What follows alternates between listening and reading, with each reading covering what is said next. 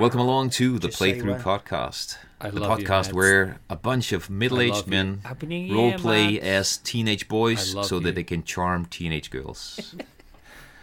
I'm Mess, and I'm joined by Andy. Say hello, Andy. Hello, Christopher. Christopher. Hello. and Jimbo. Hello. I was going to Jim write. is completely frozen here, and Yeah. his face looks a bit like a duck beak, or something like that. Yeah, I It's just beautiful. checked my screen and I'm. That's yeah. just a couple of the Christmas pounds on him. It's okay. Well, it's kind of yeah, fitting, I yeah. suppose, Well- for this game, isn't it? This is how the technical problem started last time, peeps. Yes. So hang in there. We'll try to get through it anyway. So of course today we will be talking about Doki Literature Club. I've got no idea how to say or pronounce Doki, which I actually heard on the New Game Old Flame podcast. That Doki, is that kiss or something like that? Like the sound you make when you kiss, something like that. No, it's the Japanese. Is it onomatopoeia? Is the word Yeah. for the sound of a heartbeat? It's Sorry, doki, of doki, course doki, it was a doki. heartbeat. Yes, a heartbeat. Doki. Yeah. Yeah. Of course. Yeah. So of course that's because you are led to believe playing this game that you are playing a dating sim, but of course you aren't. But we'll get into more about that in just a little while. So before we start discussing our beautiful visual novel, Andy, what have you been up to since we recorded last? Since we recorded last, I have been doing my best to abstain from making any gaming purchases this year. So I did very well. Lasted 4 days. That was good. So yesterday, I don't know why. I think we were chatting about this on the Discord the other day. Is that I suddenly, out of nowhere, out of the blue, really got a craving to just pick up and have a quick play on Metal Gear Solid 5. I know it was in our chat a wee bit when we were talking around about Waffle 6, about maybe possibly upcoming games, things we might like to play or whatever, and it must have been off the back of that it's just been in my head, and I thought, do you know what, it's a game that I'd put in quite a lot of time to before. I didn't realise just how much time. Unfortunately, all the kind of save info and everything is on my old PS4, so I don't have it on the PS5. I think it saves like the very minimum of information that comes across. But I had a look at it and I put the disc in just to fire it up, and it just copies it. It wasn't much of an install to put in, so I was actually playing it fairly quickly. But I know it's 172 hours I'd spent on it so far, apparently, which is, I think, is probably bordering us silly twice. I mean, what did we put onto Horizon and stuff? That was about 80 at the most, I think, wasn't it? 80, 90? I mean, I don't think I've ever gone even close. That's the closest I've ever gone to kind of getting into three figures on a game. I had no idea it was that amount of time that I put into it. But I just started messing around with it, playing a couple levels, and it reminded me how much I enjoyed it. And I thought, do you know what? One thing that I haven't done, which I had meant to do with our community play along, was to go through the original series. But again, just hadn't got around to it. But then I thought, I'm going to commit. So I picked up the Metal Gear Solid 1 collection for the PS5. So Nice. obviously Metal Gear Solid 1, 2 and 3. If only because I don't know what it is. I was just thinking about this the other day. I am absolutely in love with my PS5. I think it's a brilliant console. I think it's probably, I think, given that it's still current gen, I can't think of a console that I've been enjoying more at the time of playing it in its actual generation, maybe than what I have with this one in terms of the games that we've played on it so far, what you've got access to, everything. And it's just also And that's what it is, Andy. So it's the software, it's the games that are released for it, rather than anything to do with the hardware itself. a bit of both. Yeah, I think it's kind of like this. What the modern releases are capable of. You know, obviously we've just played Horizon. You know, all the experiences that brought with us. But it's the fact, I don't know what it is. It's just the whole kind of Sony or the PlayStation ecosystem that I do tend to find it, if a game's available on if it's a multi-platform title, I'll always try and pick it up on the PS5. I don't know what it is. I'm really in a comfortable spot with the PS5 at the moment, in terms of just between that, the headset is fantastic as well. You get a really it just gives just a really enjoyable experience playing it. And I thought, you know, it'd just be quite nice, rather than maybe, because I do have this collection on the 360, which I've got set up. It's good to go at a moment's notice, but I thought I just enjoy playing on the PS5 so much. And it's just the fact that you can go from one game to the next, you know, all with the, you know, same controller, same setup, everything really. And then I will eventually get back around to playing number 5. But I was just doing a wee bit of research, and I didn't realise just how inaccessible 4 still is. Apparently, Yeah, it's locked to the PS3, isn't it? yeah, that's it. It was on Very PS. strange. It was on PS Now for a while. You could access it through Yeah. that, but I think does PS Now even exist anymore? Is that now just did that get sucked up into the PS Plus, and is that all kind of Yeah. behind the same sort of paywall for that? I did read a rumor that it's coming to the collection too, but it's only a rumor, isn't it? So they've not. It's not even. So is it because the PS3 is so hard to emulate from sort of an architecture point of view? Would you need you would need something like a pretty beefy PC to emulate it? Is that the problem, or? That can't still be the case, can it? I mean, my PC is now best part of 7 years old, and it can emulate PS3 pretty comfortably. Well, the games I've tried all work.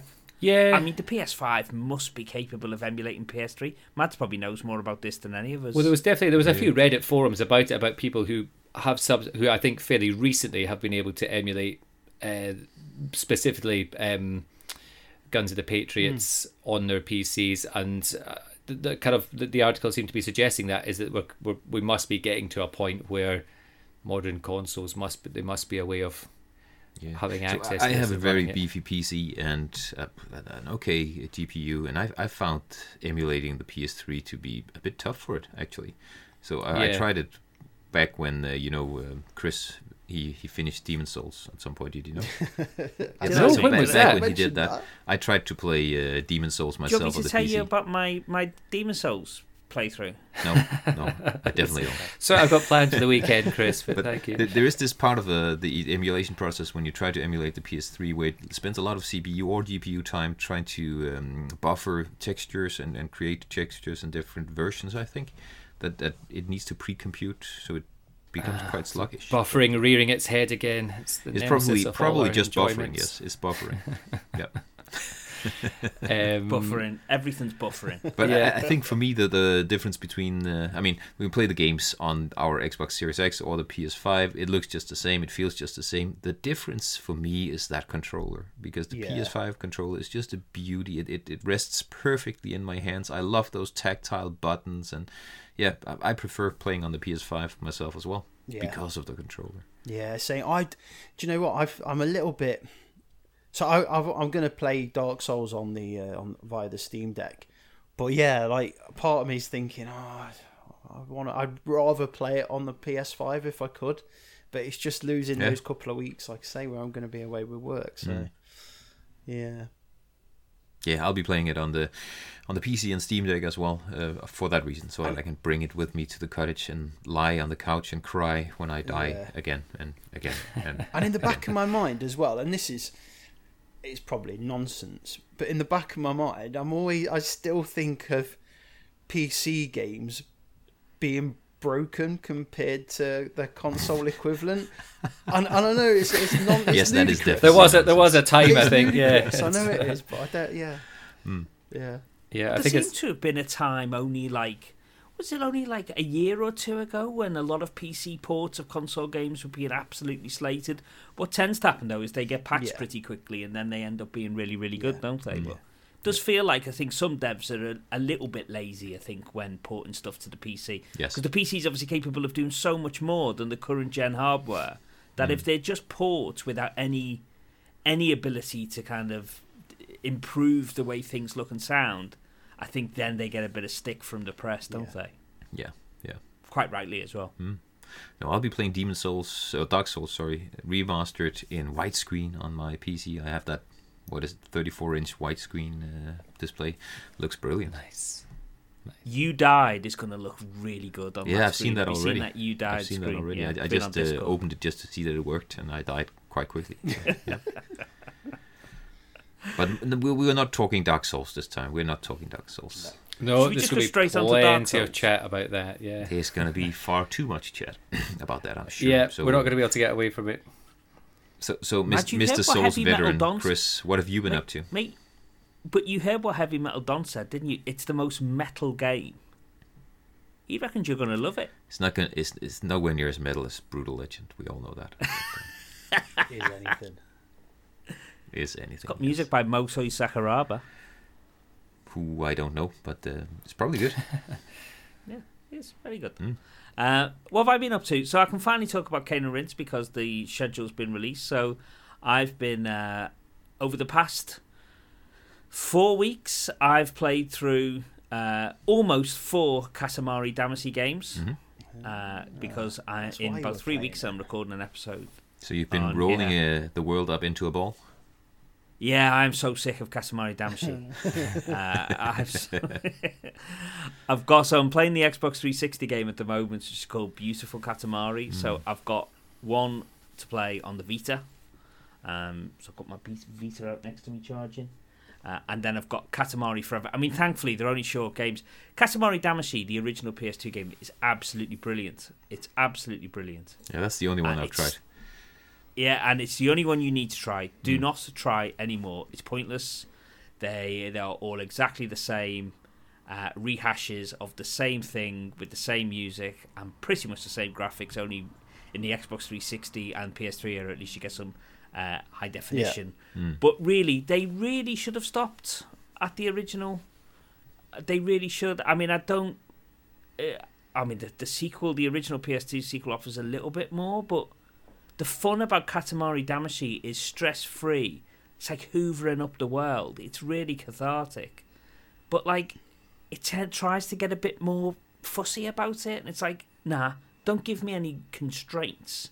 Just let me roll stuff into a big ball. That's all I want to do with this. Yep. So, I'm going to play through because that's what you do when you're going to record a podcast. But I think it's... Takahashi was right. I mean, Keita Takahashi, who made Katamari Damacy, he didn't even want to do the original sequel. He said, "Why? You know, what more can we do with this?" But obviously, the money men and women wanted the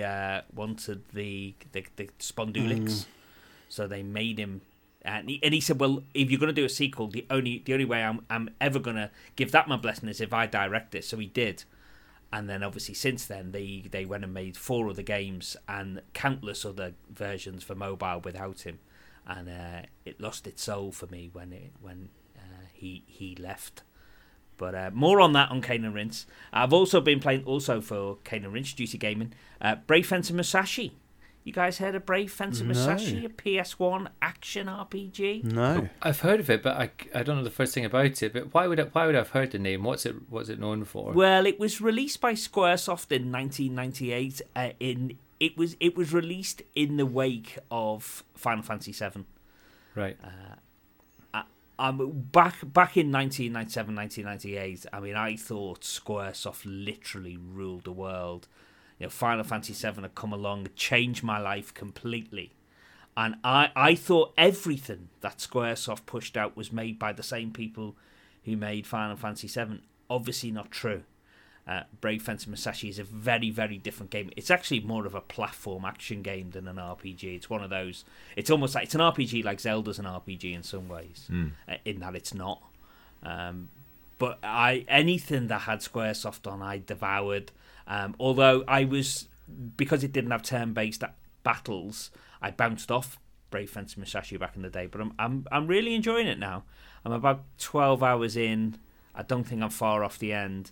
It's an absolute crazy... It's like playing a Japanese Saturday morning cartoon with so bad it's good voice acting and very of its time, but far greater than the sum of its parts. It's almost like better than any... It's better than it has any right to be, and it's good fun. So I've kind of got those on the go. And also Castlevania 2 for the community playthrough, which is a short Game Boy game, but it's like any Castlevania game. It's one of those you can complete it in an hour and a half, but most can't. Back to that old argument. And then once they're done, obviously we've got Dark Souls coming up.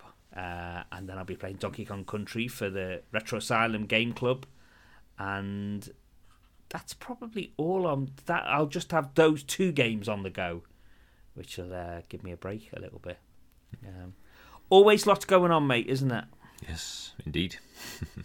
Hey, Matt, I christened a new name for you on Discord earlier. Did you see that? I did, but I didn't understand it. So nobody Madspo, like a little bit like Asbo. Oh. Madspo. No, I don't get it. No.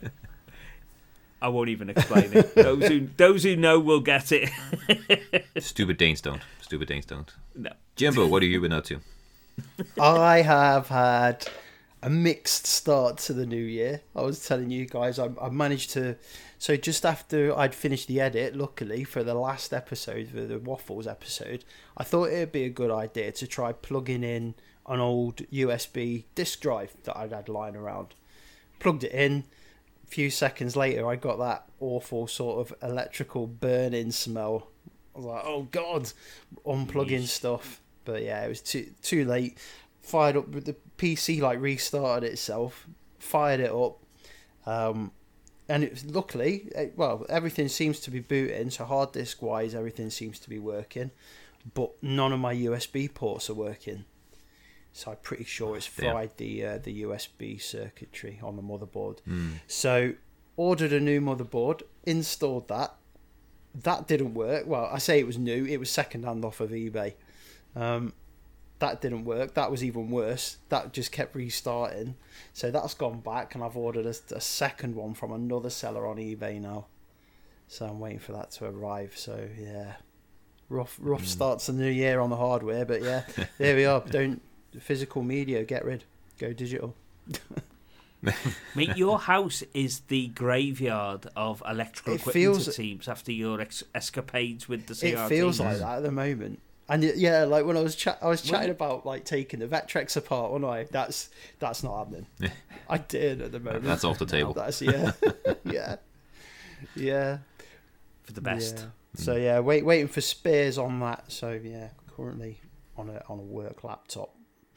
Game wise, I have finished Banjo-Kazooie, Grunty's Revenge. I was right near the end, I think, last time we recorded. That I enjoyed that. It does its normal rare thing though, and like the last level is just pure frustration. The last boss is really difficult, but yeah, I got through it. So that's the GBA game, right? Game 8, yeah, the isometric GBA game. Worth the play though. And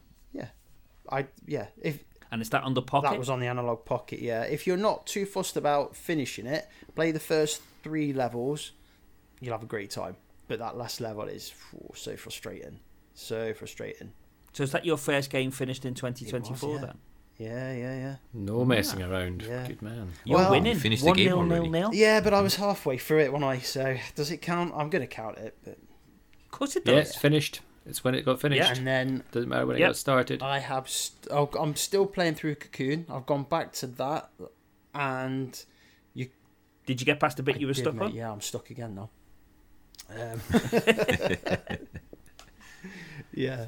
So I have got the purple orb.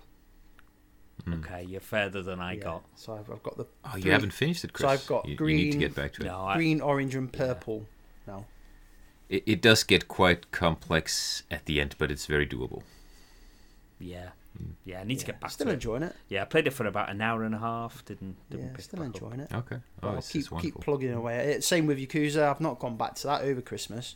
I know. So I need to get that done.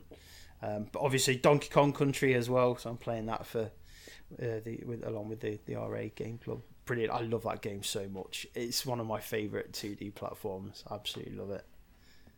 Yeah. Yeah, I'm looking forward to getting into it. Yeah. Did any of you play the new ones?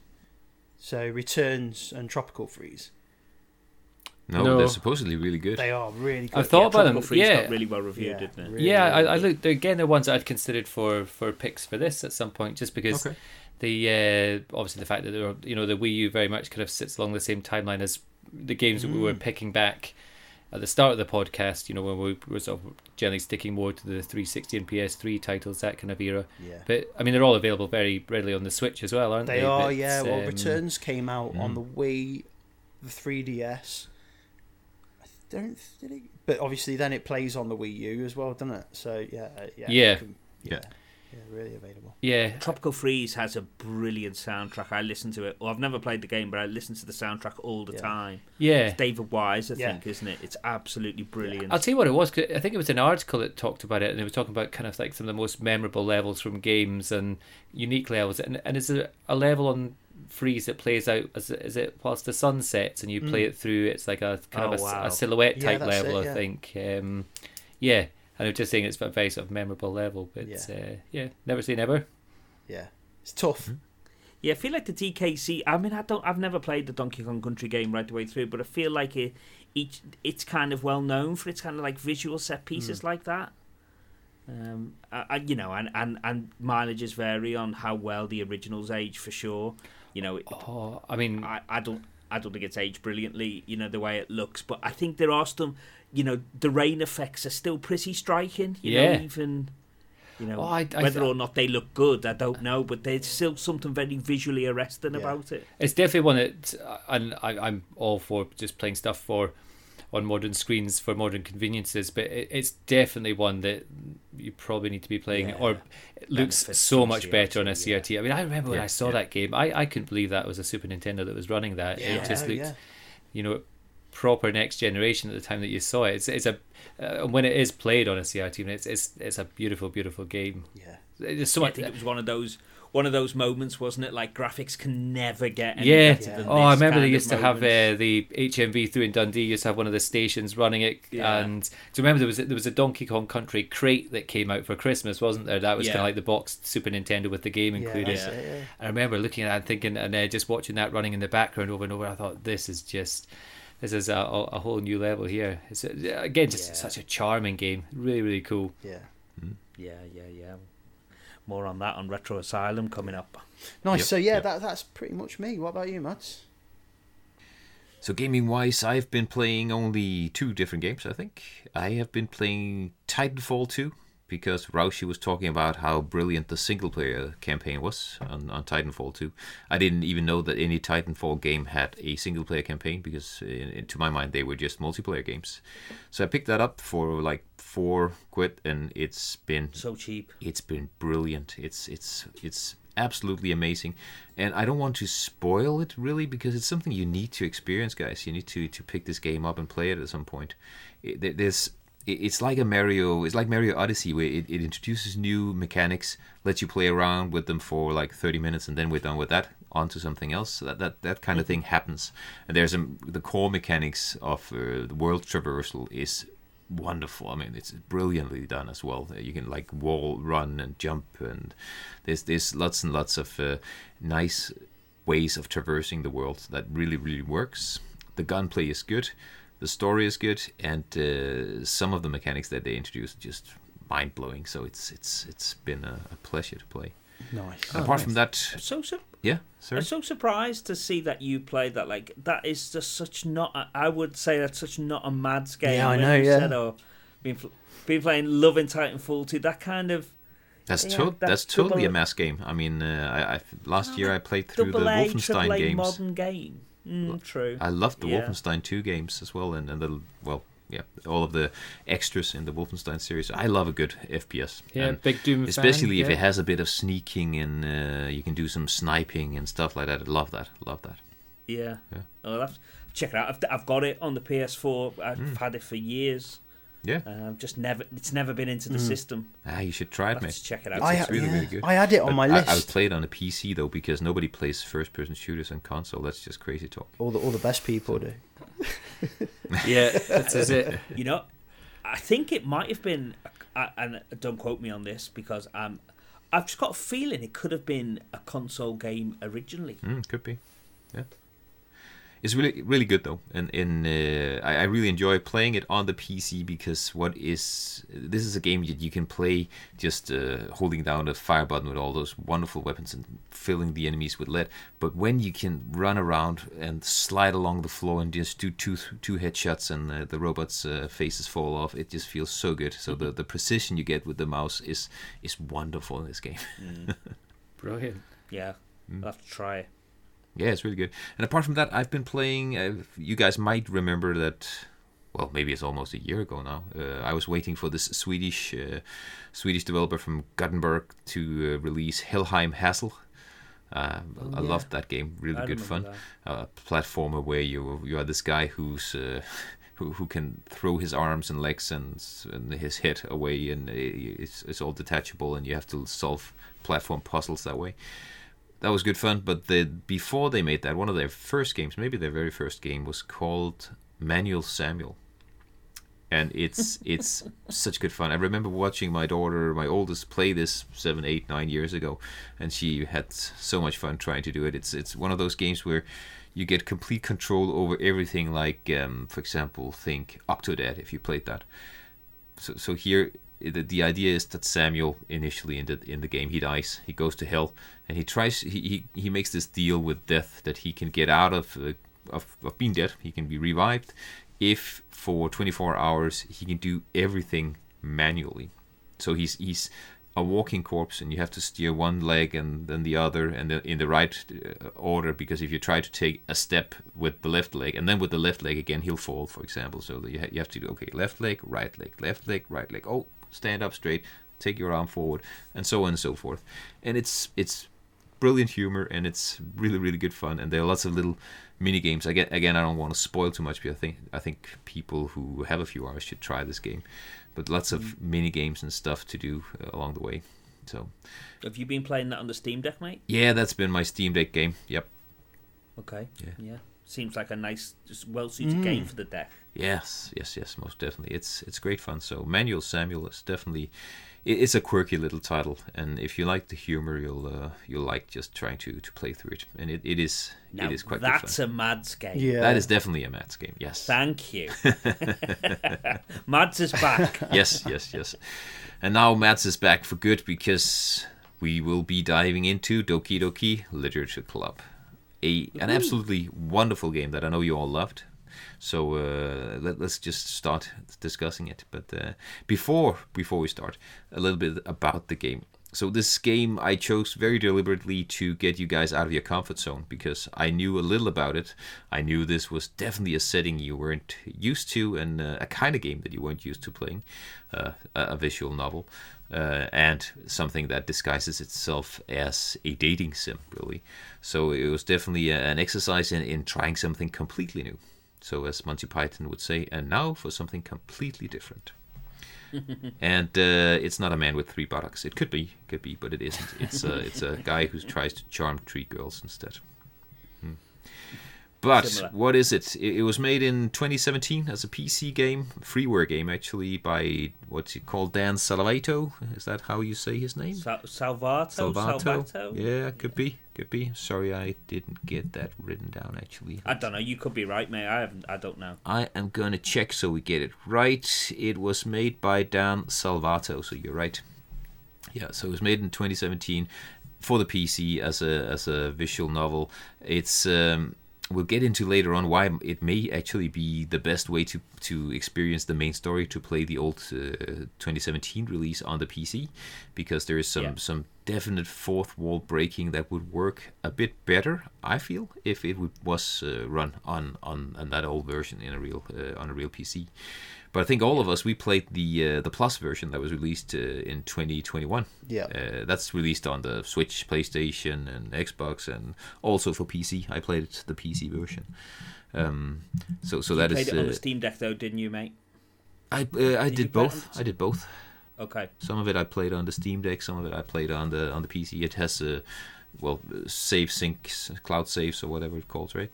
So, and can we just make it clear off the bat who played what version, because I think that's quite important. So sure. I played the PC version 100% on the Steam Deck. Jim? Yeah, Switch? so I played the Plus version on the Switch. Okay. And Andy? Same for me. Yeah, Plus version on the Switch. Yeah, and I was on the Steam Deck and on the PC playing the Plus version. I think the Plus version looks the exact same on all of the different platforms, right? I think so. Yeah, it gives you the virtual kind of machine, doesn't it?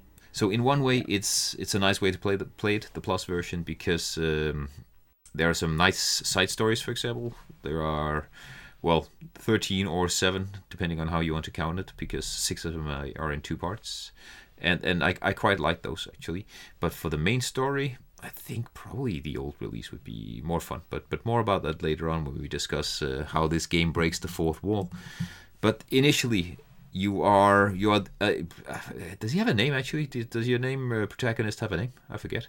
You get to name him, don't you? Yeah, you do. You have to name him at the start. So you are a teenage boy going to high school, and you are coaxed into joining the literature club because your childhood friend asks you to come along and join her. So that's where we start, and there you meet some nice young anime girls, and you need to charm these girls. There's lots and lots of reading. There's a story to get into. There's a setting to get into, and in between those sessions of reading and story exposition, you write poems. And writing the poems, you kind of know from talking to the girls already in the very first session. You know this girl is into this and this girl is into that. So you can kind of direct your poems towards different girls. And doing that, you supposedly can make the story branch out and do different things. But we'll get into what actually happens there, because what we did was that we each chose a girl. Initially, we thought we could we choose any 4 of the girls. So who actually got Monica? That was me. Yep, I that was you. Monica, So you must have failed, right? Oh yeah, well, I mean, because that's not possible. Yeah. You can't charm Monica. No, you can't. No, you can't write poems for Monica, no. Can you? I don't believe so, at least. No. But I got Yuri. Andy, who did you get? I always forget whoever the main girl character, the one who Sayori. Yeah, I always have Satori in my head for some reason. Sayori, yes, that you was got Sayori. Yep. So, Chris. Yeah, and I had Natsuki. And Natsuki. Yes, and Jim tried to charm Monica, but later on we'll find out why that isn't possible, of course. But yeah, you can direct the story like that, and well, the fun part is really to see where the story takes you, because it weird stuff happens after an hour and a half, because for the first long time you think you're playing a dating sim and trying to get one of these girls interested in you. But you're not really. But actually, should we touch on the whole dating thing before we go any further? Maybe that would be good, because I know you and a lot of the other guys on Discord initially had a bit of a problem with playing this game, because it felt wrong in some way. So enlighten us. What did you? I felt nothing was off because I was role playing as a teenage boy, so I had no problem playing this game in any way, shape, or form. But let me know what was the problem. I'll admit I jumped to some wrong conclusions about this game, and I knew it wasn't a dating sim because I told you guys, and you told me off for spoilers. Yep. That it's down on Steam as a psychological horror game. Yes. And although I didn't know a lot about this game, I knew that it subverts expectations. So I kind of went into it waiting for the cookie stuff to happen, which does not help the first couple of hours at all. I've never played, despite the fact that I really, really like story-based games, I've actually never played a visual novel until this. And my initial reaction, leaving aside the kind of dating bits, was, is this literally all I do? Is all I do is press the button to go? Yeah, and in the end, I put it on auto. And I suppose the clue is in the name, right? It's a visual novel, but I was surprised just how little involvement you as the player has. I mean, Jim and Andy, what was your kind of a reaction to the visual novelness of the game? So I will come on to the thoughts on the dating bit, Mads. I'm just interested to hear from the guys, kind of, sure, whether their reaction was the same as mine. Yeah, so I was expecting a bit more in terms of. So I was expecting, obviously, it to be a visual novel, and I was almost expecting a story that you shape through your choices and your interactions with the characters. But it's pretty clear that that's like early on that's not what it is. And the same for the dating side. I struggled with the dating side of it pretty much from the off. Poetry, 4 girls chatting about poetry and literature couldn't get any further away from me, really. So I kind of struggled with it from the off. Yeah, I think it was the same for me from exactly as you say, Chris. I think that's the kind of the real crux of it for me, is that I had it in my head that they would be a bit more kind of animated or interactive in the sense that not even from the point of view that not even necessarily interactive, just maybe like with each button press you might get, there'd be a bit more animation to it, or a bit more, whereas it became apparent quite quickly, like, oh no, I am just reading the text here, and I am not a good reader at the best of times. I have only, I've very recently in life discovered audiobooks and realised what I've been missing out on all my life. Is it's just such, for me, it's just such a more pleasurable way to just to sort of absorb this sort of stuff, and I just find it goes in a lot better as well. Clearly it's not going to happen, but I just, even from the point of view of it being, and I completely appreciate that it goes against the whole sort of what this genre is, but if it'd been if it'd been voice acted or something, but it was just it was quite stark, and I think that was kind of what was quite surprising to me was I think the initial impressions on that, I don't think it necessarily helped itself from, I find the character animations really nicely drawn, but I think the backgrounds and the fact there was so little change in between them, I just find it sort of the graphical style quite sterile and quite soulless.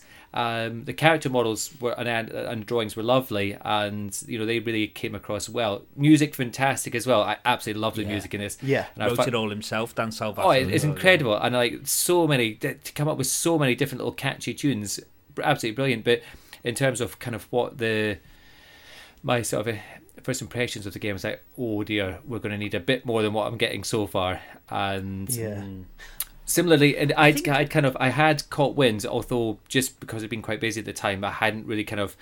I think maybe I have a couple of spoilers had been dropped at some point. I think we were just talking about this off the recording about fan art. I think it might have been Raushi, or he gets blamed for everything that's even slightly salacious. But there was. I just remember seeing as I was scrolling through Discord, somebody had put up a post of. It looked like I think it was Yuri that looked like it was either Yuri or Monica that looked like she had vampire teeth. And I thought I thought that was the route it was going to go down. I thought it was going to take this, and so I was waiting for I thought that kind of like the whole kind of raison d'etre for the literature club was to basically to lure victims in, and then they were going to be this sort of these vampires that ended up like taking out the people that joined the literature club or something. So I was kind of waiting for it to go down that route the whole time. So the sort of the impact of the big moments further down. That wasn't lost on me from the point of view. I was kind of, I knew something was coming, but I thought something completely different was coming. But the initial stages, I definitely thought it was a slog to start with. It had some charm to it, but not enough initially. It's probably.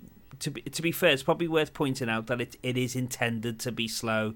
Like I think Raushi was saying that name again. I think everyone take a drink for every time we mention Raushi's name tonight. But I think he mentioned slice of life, and I think it is meant to be pretty. All of this stuff is meant to be pretty mundane. These are just kids at school, and I think it needs to be slow in order for when the subversion stuff starts to happen. So this first part is definitely meant for you to learn a lot about Sayori and her interests and her friends and build a relationship to her, even though you may be charming some other girl. It's building up that relationship with Sayori and telling me about how she was your friend since childhood and so on and so forth, and learning a bit about what she's dealing with right now, right? Yeah, I've got no problem with that. Definitely, I think it's I didn't the pacing from that side of things was, I can see the reasons for it being that way. I would have preferred it to be presented in a different way. I've played a couple of the Phoenix Wright games and everything. They could easily do 5 times the number of. I wouldn't even call them animation frames because they're stills, but you know what I mean. They've got once you've played this game for an hour, it seems as if you've seen every single way the different characters can stand on screen and the expressions they can have, and then there are only these once in a while. There's a nicely drawn special image for when you get to some point in the game, right? it would have been wonderful if they had like 5 to 10 times the amount of poses, for example, Yeah. for the different girls, so that every once in a while, when you've seen 4 or 5 sentences, it would just switch and she would look surprised Yeah. instead, or whatever. Something Yeah. that would match the pacing of the story would be wonderful. For me, it didn't really mean anything because I knew I was playing a visual novel. So my focus was entirely down on the text, and then you know, in your periphery you'll see if the animation changes, and you just look up, okay, they do that, and then I'll be reading again. And again, I treated it as a book. I didn't use auto because that was far too slow. That was like half my reading speed. So I'd just be pressing. You can speed it up. Okay. Yeah, there is an option. You can speed for up that, the speed of the auto. I didn't know because Yeah. I tried it and I thought, nah, that's far too slow. So you can just No, press, I was if you the press same. a I button, kind of- it'll complete the sentence immediately. So I'll just do that all the time. Yeah, I would do that and then make sure I'd read it properly, because I could sometimes be guilty of if you sometimes skipping. miss tapped, you would skip and you think, oh, actually, I kind of wanted to see what that was. Okay. Sometimes Yeah. happening. But I definitely prefer to do it at my own pace. Yeah. No, but it is most definitely a visual novel, and as you said, it doesn't have a lot of graphics. What it has is quite nice, I think, but it doesn't have a lot of it, and it would benefit from having a lot more facial expressions and all sorts I of think- different frames for those girls. I think backgrounds. Is it what about 6, 7 backgrounds in total or something like that? There's not, but what Sounds is about there right. is nice. It would have just been. I found See, the I'm kind of the backgrounds too opposite. clean. I totally, that's exactly the word for it. They're just too sterile, Yeah. and it's Yes. just kind Bland. Yeah. It just really reminds me. Do you know what it reminded me of? And this is probably why it was such a sore point for me. It reminds me of all the pre-rendered backgrounds in the Phantom Menace, like episodes 1, 2, and 3 of the Star Wars films. Which you watch them back now, they just look they just look horrible, basically. And it Uncanny. Kind of, yeah, They look and like the kind of these- backgrounds you could put on in a Teams call or a Discord Yeah. call. You know, Yeah, you can it select from a did. little It did series look of like that. really, really clean background images. Yeah. Generic Yes. and bland. That's yeah. exactly it. Yeah, yeah, Completely yeah. agree. Those Yeah. backgrounds were really excruciatingly boring to look at. Yes. But as you say, Mads, the amount of time you spend looking at those backgrounds is minuscule compared to the amount of time you spend looking at the words. So To they're me it kind was of fine just because a it was a book. functional thing, aren't they? Yeah, yes, just a bit of visual flourish to a book I'm reading. Yeah. And I liked Yeah, the anime girls. They were really nicely done. I wish they Well had drawn, more yeah. expressions Yeah. and more poses or whatever you want. And I really like the I don't know how many, maybe 10 different drawings in special situations that were nicely done as well. But yeah. I mean, the dating side of it. So, man, this is a tough one for me. Are we getting back to why we don't like dating teenage girls? We've been skirting around it, yeah. Yeah, let's get back Well, to it. I mean, I can leave aside the teenage stuff, and I will come back to that. But like, just generally, He's not going to come back to it, and he said that once before now, and then we went No, on I a tangent will. for 10 minutes. taking these things in order. Like, I think the kind of, this is not a dating sim, but it certainly sets itself up as one. Oh yeah, And yeah. it's kind And of, it needs to. the game is luring you into thinking it is a dating sim. They just do absolutely nothing for me. And leaving aside the anime tropes, which we will talk about in a sec, but just the whole dating thing, like, this is a very personal thing for me. I'm just not interested. I really like romance stories. I'm quite soppy when it comes to, I like romantic films. My favorite book is a romance book. I really like mature romance stories in games. This, and it just did absolutely nothing for me. I mean, choosing words on a page, half guessing, half educated guessing. Man, it just didn't. The writing wasn't there with this stuff. Felt like he was too busy, and who had the biggest boobs, which is what I would have done, like a 14, 15, no problem at all. But I'm not that age anymore, and I just, it's the same in Yakuza. Like, But see, I've said that's to what you I guys loved before, about this. I am not that age anymore, but I can roleplay as being that age, and try. I can Come on, actually, it's I a- can quite easily remember all of those feelings. How it was completely out of control with the hormones in your head and everything. I could totally put myself in that place, I was cringing reading some of the stuff. I definitely wasn't. I thought it was very endearing and very. I mean, it was childish. It was very innocent. It was there was nothing that would be PG-13 in this game anywhere. It was so nicely and so sweet, I think. And especially having actually 3 teenage girls who are doing all of that stuff right now. It was quite fun to be on this side of it and see, okay, I remember this. This is actually why the guys are acting like they are. It's good fun. I like that. Yeah.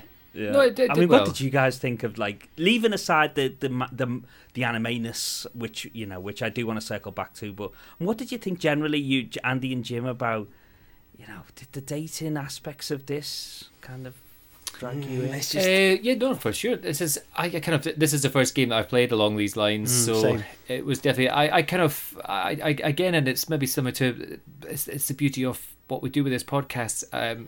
It's not always necessarily to my advantage, but I think it's like I had no reference point, so I don't know kind of like where this was where this sits in comparison to sort of how risky or otherwise. But it's you did have a reference point because we played Yakuza. Well, that's true. That's yeah, the only dating sim I ever played. I didn't spend as much time hanging around the nightclubs as you did, Mads. Oh, I was too busy. I was too busy out in the street beating people up. Remember, that was where I got my kicks. So it's quite literally. But I think it's kind of there was and I guess in some respects you could argue that it worked in that respect because I felt a wee bit awkward playing it, which meant that it kind of captured the character's awkwardness. So I think we were awkward for different reasons, but it was quite clever the way that worked, I think, to a certain degree. I don't know how much of that was intentional or otherwise, but I found the writing very awkward and very childish, and I found it to fit the setting. So yeah, and it's just kind of like there would be times where you remember kind of. Maybe this is just my experience of life at that stage, but you remember multiple embarrassing situations or like misunderstandings, miscommunications, everything. So the kind of like it did. I absolutely see what you're saying, Matt. Like it did tap into some of that, and like I say, I did find myself. A combination of maybe like the music that's playing in the background and stuff as well. It did take you back to a more innocent time, definitely. Yeah, I think maybe.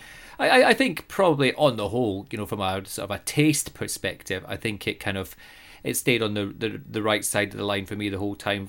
I don't think ever it didn't cross over into like really sort of awkward, really sort of uncomfortable territory. The awkward definitely, but not. I don't think I think they probably did quite well in that respect. I didn't think really kind of not happy with kind of what I'm having to read or kind of what I'm having to sort of what's being suggested here as such. It was okay in that respect. That's my point about this. This is why I couldn't see how anybody could be offended by this, even though they look young, because it's always it's about romance. It's not about sex. A lot of it's suggestive, isn't hinting anything about sex or sexualization of these girls in any way, shape, or form. It's about romancing. It's about being on the lookout for a girlfriend. You really need to read into it if you want the sex stuff to be there. There is definitely some sexualization of these girls. There's a couple of lines later on in the game, I think, isn't there, that gets more than suggestive. I mean, I would contend that because I've seen all of these parts. That definitely means has something to do with where your bar is for when something is sexualized. Mate, there is Monica every now and again. I think her third still, she just bends over. Yeah. Like. Oh yeah, well that's... for no apparent reason. She bends over. But that's just a graphical style. That's anime style. That doesn't mean anything to me. Yeah, but that's like that is sexualization of. Yes, agreed. I was thinking in the story and in the narrative. Yeah, and I think you're right. And this is why I said, sorry, Jim, you're gonna jump in there. No, I think this is where I jumped to some wrong conclusions, and I'll be the first to hold my hands up there. I agree with Andy. This game does stay on the side of good taste. The writing, my issue with the writing is not the horniness in it. There's maybe little suggestions, but as you say, Mads, he's meant to be a teenage boy with plenty of hormones going on. Yep. Like my issue with the writing is more that a lack of really any kind of. I didn't feel any connection with the main character and the things he was saying to the girls. So it didn't pull me in like that because I couldn't identify myself in him. Yep. And the girls, I don't know. Maybe it's just my experience. Like the girls just felt like way over the top, and I don't. Do humans talk like that? I mean, maybe some do. I don't know. Did you not have four couldn't girls identify throwing themselves any at you again regularly? Did you The not what, have mate? 4 girls throwing themselves at you regularly? Was that not a... every single day? Yeah, making your cupcakes. Have you seen him, Jim? Have you seen him? Yeah, this is. I mean, look at this face, mate. Have you not seen it? Just wait until he takes his shirt off. I mean, they couldn't keep their hands off. But like, it's the bits where I did find myself getting a little bit like, oh, here we go. You know, I think there's one view of Sayori where the camera looks down, you know, and she's got her cleavage there, and it's like I don't like that anime trope of, you know, I do feel like it's exploitative, and that's why I've never there's plenty about anime and anime related and anime adjacent stuff which appeals to a lot of my sensibilities and the things I like, but the thing that's always put me off, and I know this does stray for me on the right side of all of that stuff, but I get completely put off reading manga, watching anime, by what I feel is just this persistent either flirtation with or outright absolutely explicit sexualization of girls who either are or appear young. Joe, but that's a Japanese culture, really, isn't it? And that's a part of Japanese culture that many of us perhaps shy a bit away from here in the Western. And I know or don't it's part kind of of know the much trope. about or understand. Yep. I mean, that's in my case. I'm talking about it's Yeah. very little experience of it. There was a Reddit thing on the Doki Doki Literature Club Reddit. Dan Salvato did an Ask Me Anything thing. I don't know when it was, whether it was shortly after the game released. And someone asked him the question, how old are these girls meant to be? And he wouldn't answer the question. And I think that was absolutely telling. Partly because he probably doesn't want to go there. And I completely understand why. As we've said, the writing in this game is innocent. Like there is nothing in here which I would be uncomfortable showing. You know, if my children were playing it, it's fine. You know, there's a little bit of suggestion. There's one point where Natsuki, you guys mightn't have seen this, but when you romance Natsuki, she's reaching up to get that's the manga worst. off the shelf. That's the worst there is in the entire game. Probably, and I agree. Look, I jumped to the wrong conclusions, and I will admit that. But you know, I just don't like it, and it's probably me being prudish. I feel uncomfortable by it, and it's why I've not really pursued any interest in anime, because I just can't get on with it. Okay. Well, so there was nothing by way of in it, because obviously the game starts before you even get into anything, which again we've kind of talked more about in the chat than anything else, but obviously there's a couple of disclaimers at the start of the game before you get anywhere near. There's no mention of age in any of that, is there? Don't think so. No, but the characters they're being of in a certain high age or school. anything. But even That's that, pretty much everything. even that Yes. bit with Natsuki, the character is like, he's horrified, isn't he? He doesn't. Yes. Yeah, he's like embarrassed by it. Yeah, so he doesn't sort of like revel in it. He is sort of like horrified by it. So there is that. This could all be so much worse. Also, if you've seen any of the Japanese stuff regularly, I mean, there would be lots of other stuff going on instead then. But this is very, very innocent stuff. And I have no problem with the depiction in this game in any way, shape, or form. Also, when they lean forward and so on. I'd let my 6-year-old play this. I wouldn't because of what else happens. Because I would say this is you need to be 18 years old and of sound mental health to play this game, because it's actually quite disturbing how it treats mental illness in some ways.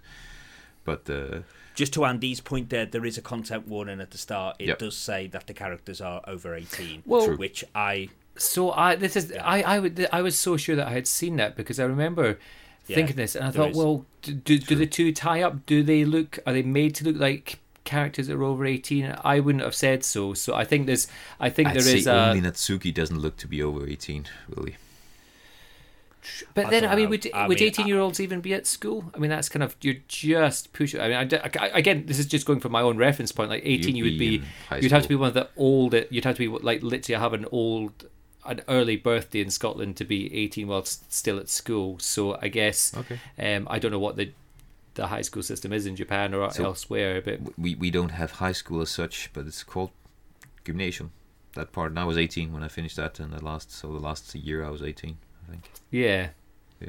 I feel like these characters are, if they are 18, they are drawn to look younger. Yeah, I would agree with that. I think it's. I don't necessarily have an issue. I don't have an issue necessarily with how they are. I've got less of an issue with how they're drawn in kind of some of the animations as what I do with them saying, but they're over 18, because they don't look, they didn't ever appear over 18 to me, and sort of in terms like from their innocence level, I don't think is in line with where an 18-year-old would be in this country and in my experience. And that's all I've got to go. Do you mean that from their interactions with each other? Yeah. Yeah, see, that's where I disagree, because I have kids like at 20 and 17 and 15. I mean, that's pretty on par. I mean, of course, they're not as crazy as these girls, but they're not. I mean, you're not crazy mature at 18. Maybe you remember yourself being crazy mature at 18, but you weren't. Oh, I'm sure it's a large part of it, David. If I was to look at my 18-year-old self now, I'd be like, you absolute wally. But it's I would too. Yeah, at the time, I thought, I was a grown man by that point. yes, me too. Raushi said something interesting on Discord, which kind of goes to this thing about Japanese, it being a Japanese cultural thing, and thing that we, maybe us Westerners kind of shy away from a little bit. He said that actually, if this was a Japanese production, remember Dan Salvator's an American guy, who is a fan of anime but describes himself as having a love-hate relationship with it and some of the tropes of it, which again is interesting. But Raushi said that if this was a Japanese production, they wouldn't have put the age warning there, because he said that's very much a Western thing to age up the girls. The Japanese just kind of go all in. So it's interesting how these kind of Western, maybe kind of cultural values and norms kind of clash here with something which feels very, very, very Japanese.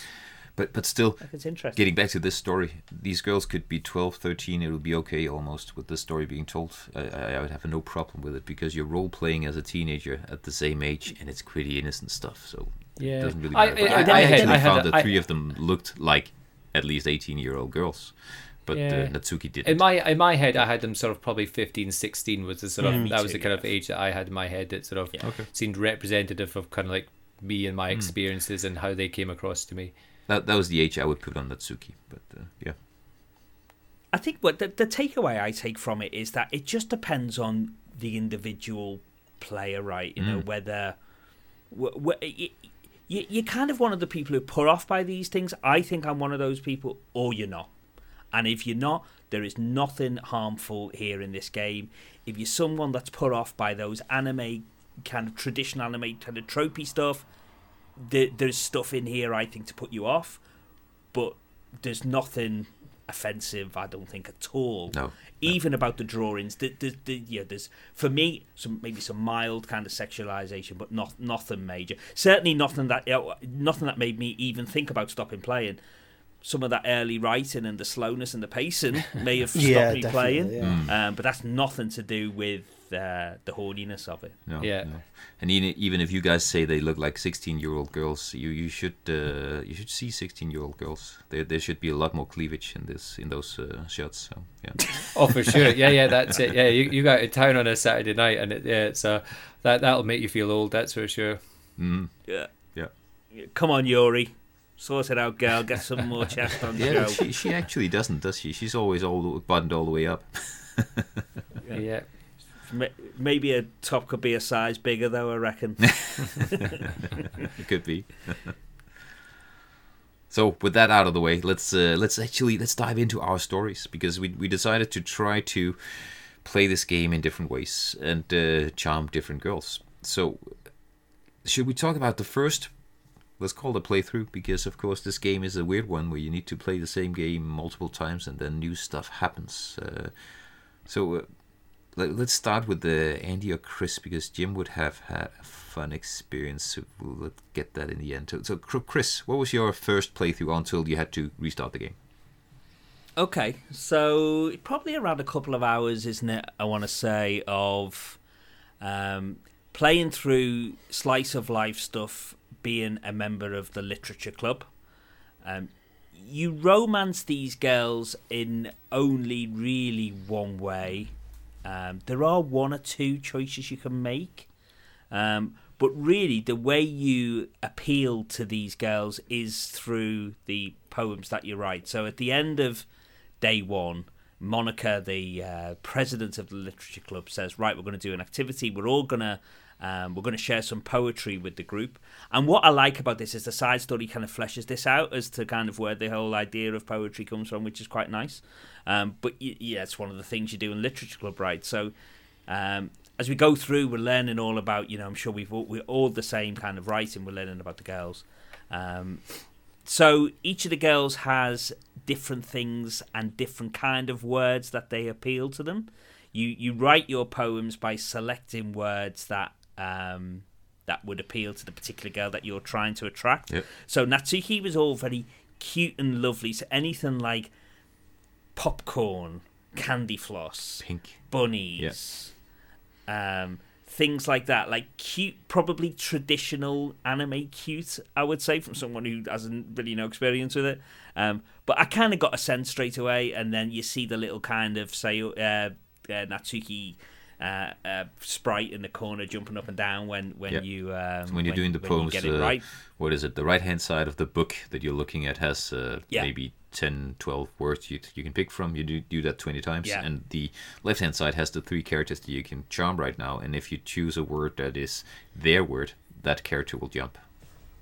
Yeah. And every now and again I get it wrong, and the wrong girl would jump. And I think, God damn it! Yeah. You didn't pick on that. Did you? I completely missed that. kind of key information. Yeah. Oh well, there we are. That's how you know whether you've got it right or not. Okay. Okay. I'll come to mine. Yeah. Carry on. Sorry, mate. So I think my playthrough probably just the story. Not a lot happens, which I think is the point, right? You're just going through. I think Natsuki you go and she shares her manga with you, and the character takes one of the books home, and I always shared my poem with Natsuki first, and so I quite liked reading the poems that the other girls had written. I thought some of them were quite good, so that was fun. And I think it's at the end of day 3, isn't it, where it's the weekend and you're preparing for the festival is going to be on the Monday. Yep. I had a choice there as to who basically you can help out or you can hang out with any one of the girls at that point. And of course I chose my favourite, Natsuki, and she's really into baking. You don't really, you end up finding quite a bit about Natsuki in that she's got an abusive father, but you don't really find out. There's hints about that in the first day.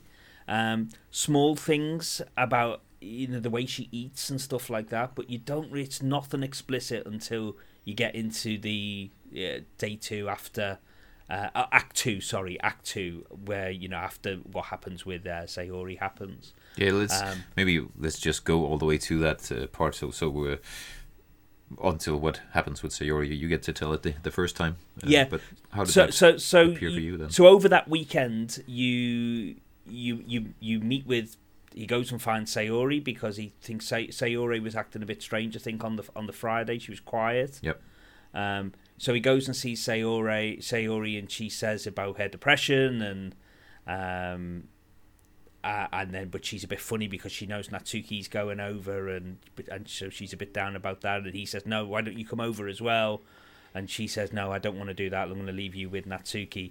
But this kind of suggestion there that she feels strongly for the main character, than she's letting on. But she doesn't say anything explicit at that point. Natsuki comes over. You do some baking with Natsuki. At one point, you end up licking icing off her fingers, and they have a little bit of a moment. And she says, "Oh, you should only do that with girls if you really like them." and it's a bit like, oh, blush, blush, and there's an awkward moment, but nothing happens. And then when they get outside, they're just about to kiss, actually. And Sayori comes over and it kind of interrupts. Natsuki kind of rushes off in a bit like an embarrassed rush. And at that point, then Sayori confesses how she feels about the main character. And you get a choice to basically say, look, you're my best friend and I'm going to look after you, or you can return her feelings. And I did what I thought was the right thing to do in saying, look, you're my best friend, and I'm going to share things with you, but that's, I don't feel any more for you. And that's when you go into school on the Monday, and she's not there. Yep. Yeah. Yeah. So. Okay. So, Jim, go on. Yeah. Oh, sorry. Yeah, I was just gonna say. So, I was trying to date Monica. Pretty much went the same way, apart from when you. So I was always showing Monica my poetry first. I was choosing the words that I would try. The first time I wrote a poem, I was trying all the dirtiest words that I could, if you like. Didn't get anywhere. It kept sort of pointing me towards Natsuki. So then when I wrote the second poem, I went for the opposite sort of words. And again, it kept pointing me towards Natsuki. Which, okay. It was doing everything. I was showing Monica my poems. She was the first one that I'd show the poems to. It didn't seem to make any sort of difference, and even like those prolonged interactions you had will seem to always be with Natsuki. When you was in the cupboard looking for a manga and stuff like that, it was always. So you've been charming Natsuki. Oh. That's what happened. Inadvertently, possibly, yeah. Well, you have. So you saw the cupboard bit with Natsuki as well, Jim? Yeah. So inadvertently. Yeah, then you've been charming Natsuki. Yeah, so I was trying to charm Monica. But we gave you an impossible mission, mate, because you can't charm Monica at this point. There's no way of doing it. So we just didn't know because we like to go into these games blind. So and then but then as the story sort of progressed, I kind of felt like my character should probably. He'd had this like long relationship with Sayori, so it was kind of like. Maybe he should be with her. So where Chris said they were just going to be friends, I said, "Yeah, all right, I love you. Let's be a couple." And then nice. Then stuff happened. So what happens there, Jim? So what happens when you say, like, okay, yeah, I feel the same way. I mean, do they just kind of? Does she just go off back home? It's all the same. You go over to her house and you have this chat with her. So same as what you had, but she. Did you have Natsuki come and make cupcakes? I can't actually remember if she did. I think she did. I feel like she did. Yeah, Monica didn't come over. That's for sure. Sure, Monica didn't come over. No, I don't think she can. Yeah. She can't. Yeah. So when you say that you love her, then what happens? So then she keeps talking to you about being a couple, saying you've got to do stuff as a couple, and on. Oh right. I think it's the next. Is it the next day? Instead of going over to see her, I went off to the school, and I think she says, like, if you're a couple, you should check in on each other or something like that. And I didn't. I went off and did something else in the story. Oh, okay. But it didn't have an. Yeah, but the same thing happens. Of course, it didn't affect the outcome of the first act. That still happened. So Andy, you tried to charm Sayori from the get-go. I did, yeah. And but I think you. When you do that festival activity at the end, you can't actually do something with Sayori, can you? You can do something with no, that's it. So basically, kind of exactly that. Yeah, is that the whole point, or the whole way through it? Obviously, as I've now subsequently realised, that clearly none of my poetry was being aimed at her anyway. I was just kind of, I was just, I was so engrossed in writing my own poetry that I didn't realise what their reactions were. But I was getting quite into my really kind of like. I was sort of picturing heavy metal covers and then like writing some sort of like real kind of emo poetry. So like, I was just looking for like two words that I thought went together nicely. Things that can like like festering rainbows and stuff like that. Kind of like you're looking for rhyme and couplets. Yeah, it's totally like painful candy, this sort of stuff. So it's I was just working my way through that, but then like Bob Dylan. I thought so. Without the hair. That's what the girl said as well. Yes. And so we kind of went through I don't think there were really many opportunities at any point that kind of obviously for reasons that become apparent is that where you were making these choices that quite often salary wasn't present or it wasn't an option to do so. I just kind of like allowed my desires to run wild with that, and so I would just choose Yuri for each thing. To be honest, it's okay. I thought if I had to date one of these girls, it would definitely be Yuri. So I thought, right, I'll sort of try and pursue that where possible. But it played out very much the same. But at any point where there was any time, sort of as much as you could do it, it was very much. I made apparent to them that it was very much on a friendship basis. So I think it ended up the exact same. I think Yuri ended up coming over to my house, and we obviously I think we made. I can't remember. We had made some cupcakes, so we made a banner. I can't remember which it was. She was making the banners. Yeah, I think she came. We made a banner, I think, but it kind of over the course of that, it did, but through no intention of my own. And I think this kind of definitely comes back to, I think, how little influence you have on this story is that I was actively. Kind of avoid. I had to pick somebody other than Sayori, so I was picking Yuri each time. But I don't think you kind of got the option to kind of like to kind of sort of to pursue her otherwise. And so it was just that I ended up basically in a similar scene where we were outside, and then Sayori came along and interrupted us again. But it was at that point. I'm pretty sure there'd been a couple of options previously where I'd kind of had sort of intimated that I was quite interested in her. And then obviously when she said that she loved me, there was the opportunity to reciprocate it, which I did. And actually, it was quite nice. But it's there was definitely like an insight at that point. I'm 90%. I hope I'm not spoiling something further on. There's quite a telling point, and so she's giving you a big hug, or you're giving each other a hug, and then she's like, this doesn't feel how I thought it would feel, and she was like, I still feel really sad, still feel really empty, and you're like, oh, this is rubbish. You kind of like, you thought that maybe that's kind of like, that's having finally sort of revealed your feelings for each other, you remember it from your own experiences. Like, you don't ever remember at any point of that in your life where you're like, oh man, she said that's really crap. She just said that she loves me. That's not kind of a bit flat about that. And it's it obviously gives you an indication as to be maybe and there were it's kind of, you could argue how kind of well some parts are pulled off or not, but there were a couple of parts that definitely played into the next scenes that sort of added a considerable amount of weight to it, definitely.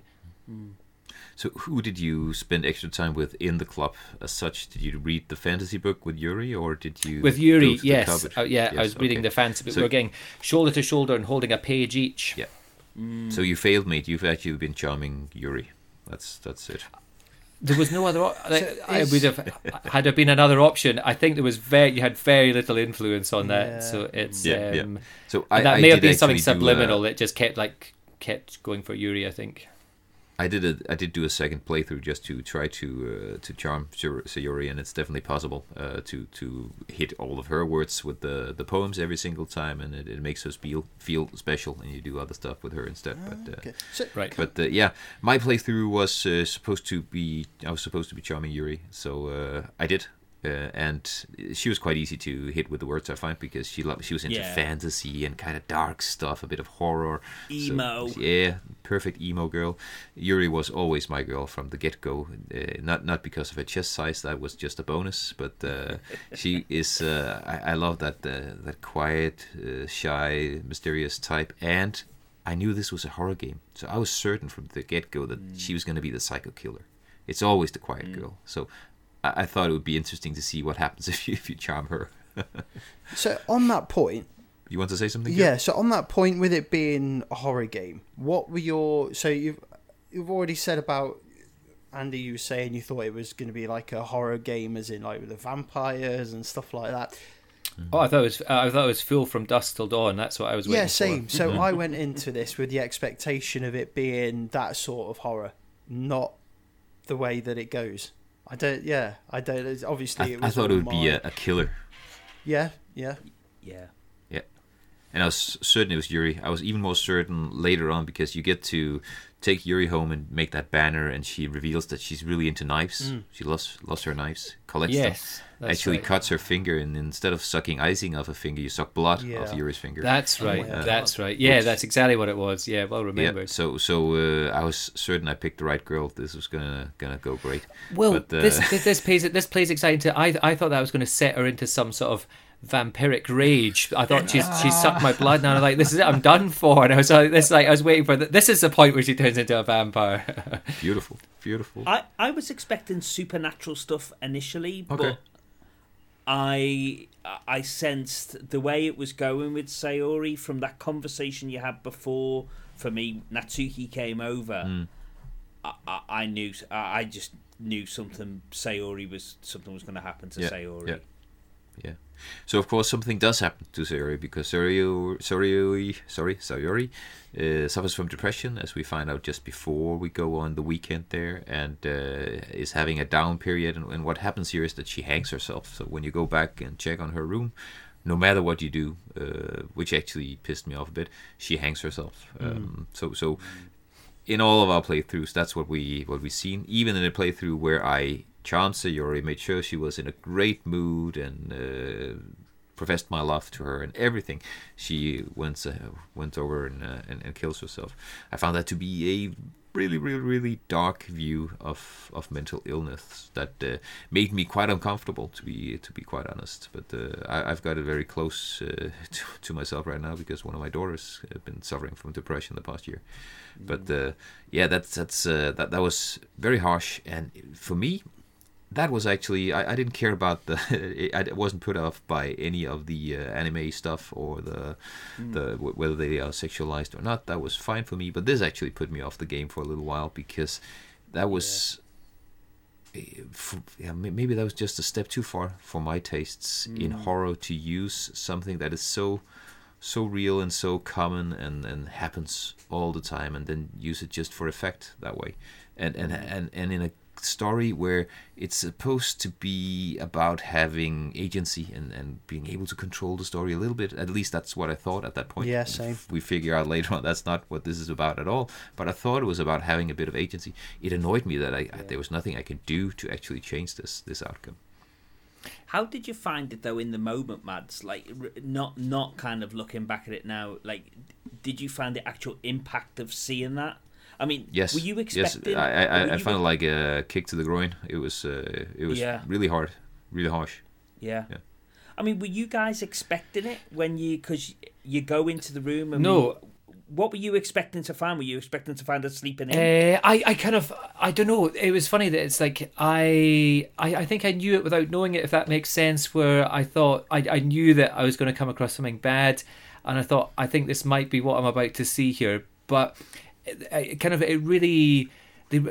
guess maybe where it was maybe something, they really kind of like played up to the moment as well, where you get it. I was playing this game with headphones on, and you get that really jarring sound effect when you open the door as well. And I kind of like I was playing it on handheld. I also went eesh. Like I was kind of like I was just like it really give me a wee bit sort of a chill thinking about it now. It's like so it was whether it was the right kind of impact, I don't know, but it was an impactful moment, very impactful.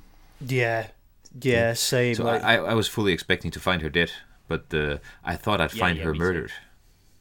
Yeah, which would have been something completely different. I mean, in my case, maybe Yuri would have murdered her because Sayori was showing interest in me, and she was the crazy obsessive girl, Yuri. But I thought possibly like maybe I did sort of start to think maybe she has taken her life, but I thought maybe like she might have taken an overdose or something, where it was just something just a less kind of, I don't know, it just seemed to be so, she was such a sort of a gentle character that there was such a disparity between kind of your experiences with her up till that point, and then obviously seeing her effectively just hanging from the rafters. You're like, this is really, really kind of jarring is very much the word you would use.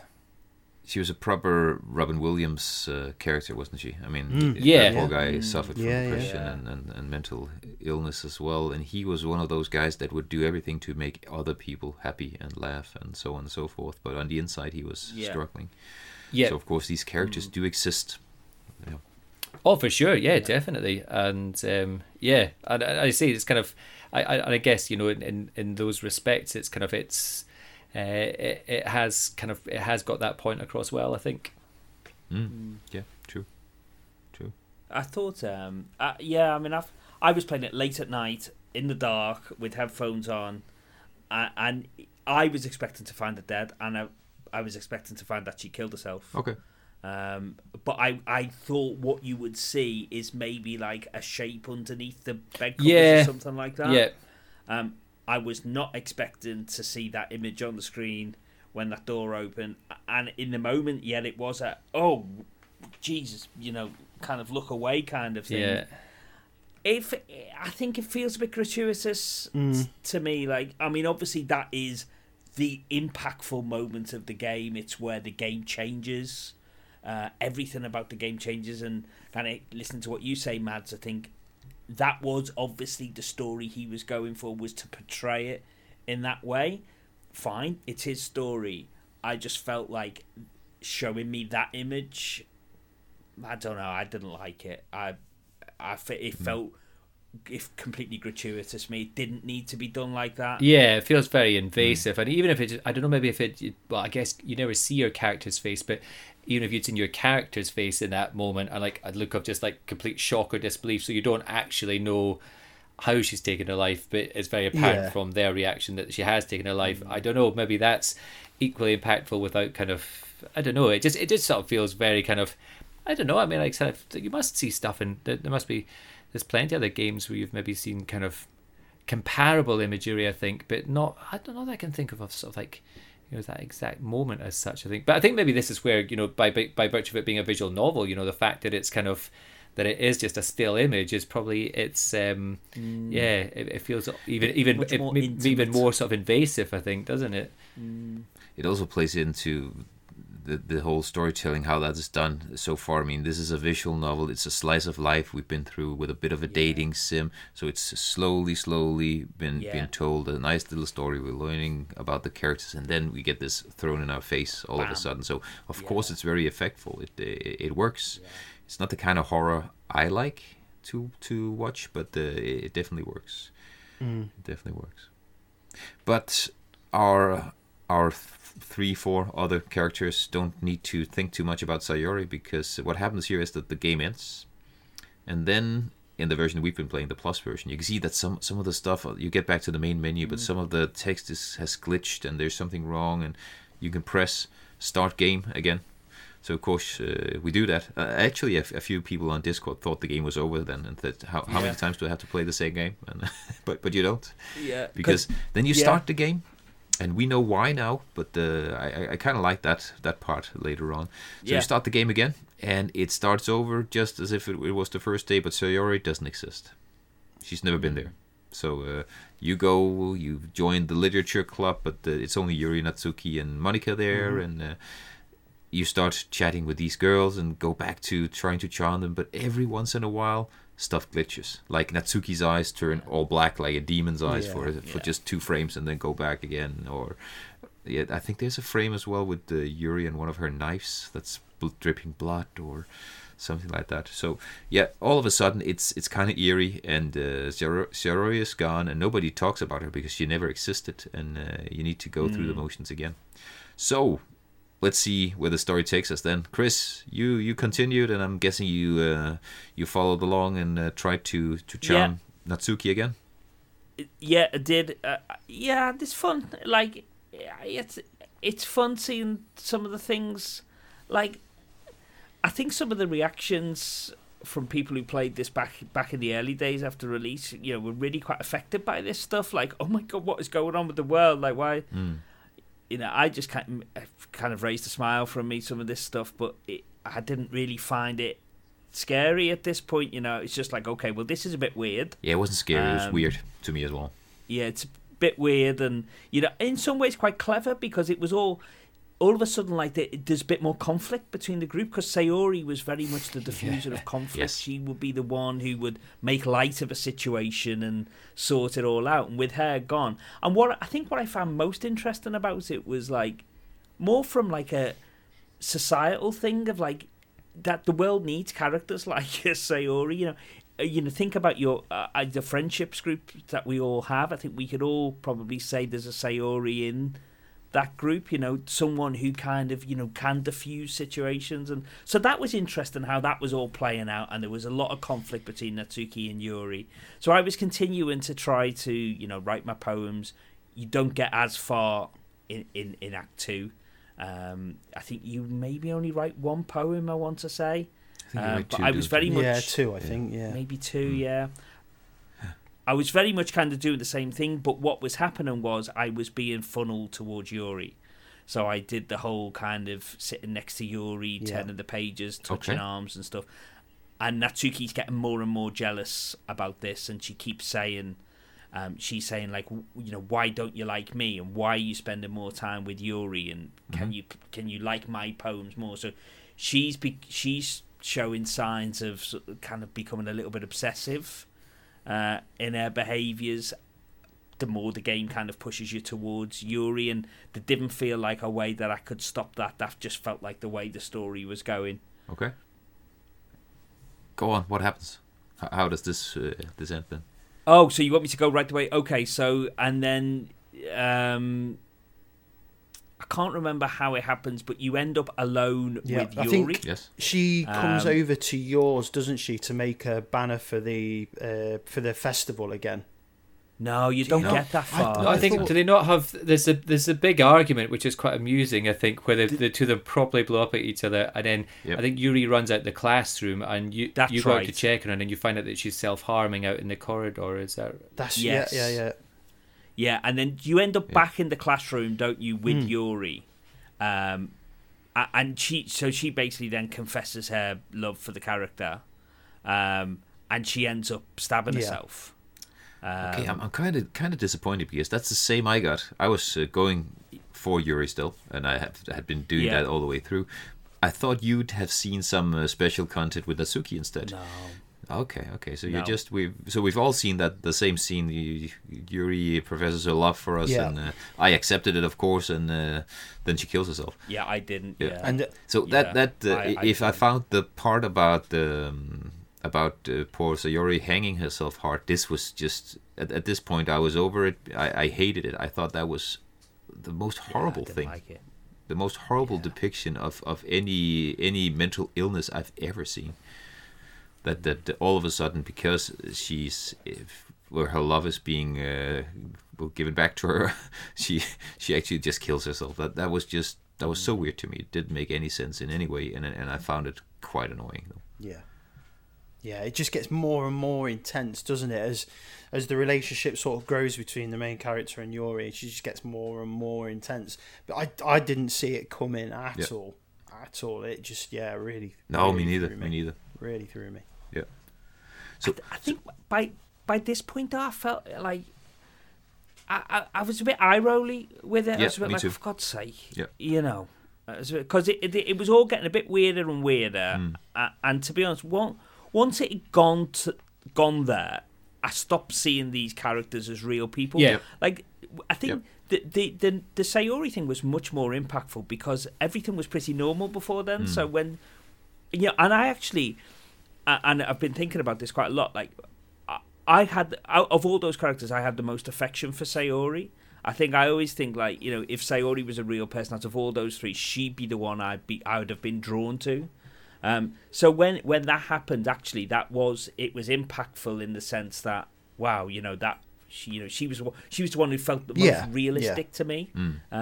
But when it happened to Yuri, it was a bit like, oh God, right, okay. Like, there's a nihilism about this game that I don't like, and the story that Dan Salvato is trying to tell. Like, there's a hopelessness to the whole thing, I'm not like you, Mads. I don't have the same kind of experience with mental health issues that you do, for sure. It's not something that I'm, thankfully, that I have any real experience with mental health problems on that level. But the sense that I got by the time we got to this point in the game was just like a real sense of hopelessness to it all. Exactly. Like, these characters. That's what really annoyed me about this game and made me hate it at points. Especially, for example, this. I mean, it didn't shock me. It just annoyed me and it made me angry when she stabbed herself. Because again, we look at Sayori, that's depression. We look at Yuri. She's obsessive in some ways, but for me, in many ways, she's autistic. She's like, I have two, maybe three autists of my kids, so I know a lot about how they act, and I think she's actually quite a good depiction of an autist in many ways. So having her do this was just such a bleak outlook on life with those mental illnesses that it made me sick to my stomach, to be honest. Dan Salvato all but confirmed. I don't know whether you watched he did an interview, he did a panel at PAX a few years back, and he all but confirmed that she was written as an autistic character. Okay, well, makes sense because she's actually quite well written as an autistic character, and later on in some of the side stories, we'll get to those later on. It's so beautifully done, and it tells a nice and heartwarming story about how you can actually be a human being with these diseases. But this was just depicted so roughly and so violently stupid that I completely bounced off it. But the thing that we actually learn in the end makes it all kind of all right again, I guess, because there was a reason for all of this happening. Yeah, it's weird that depiction is because at times it can, when some of it can be, some of the commentary in there can be really thought provoking, and then you see this violent other side of it is very, very different. Yeah, but there's a reason, of course, that we're seeing this violent other side of it because should we go to the end? Seems that there was nothing special here in the second part. We all funneled to the same part, which actually is a bit sad. I think I would have liked there to be more branching parts in this story. But what actually happens in the end is that we now play the game again, and we figure out that Monica has been pulling the strings all along. She is an AI, and she is in love with you, so she wants you to stay in the game and only be with her.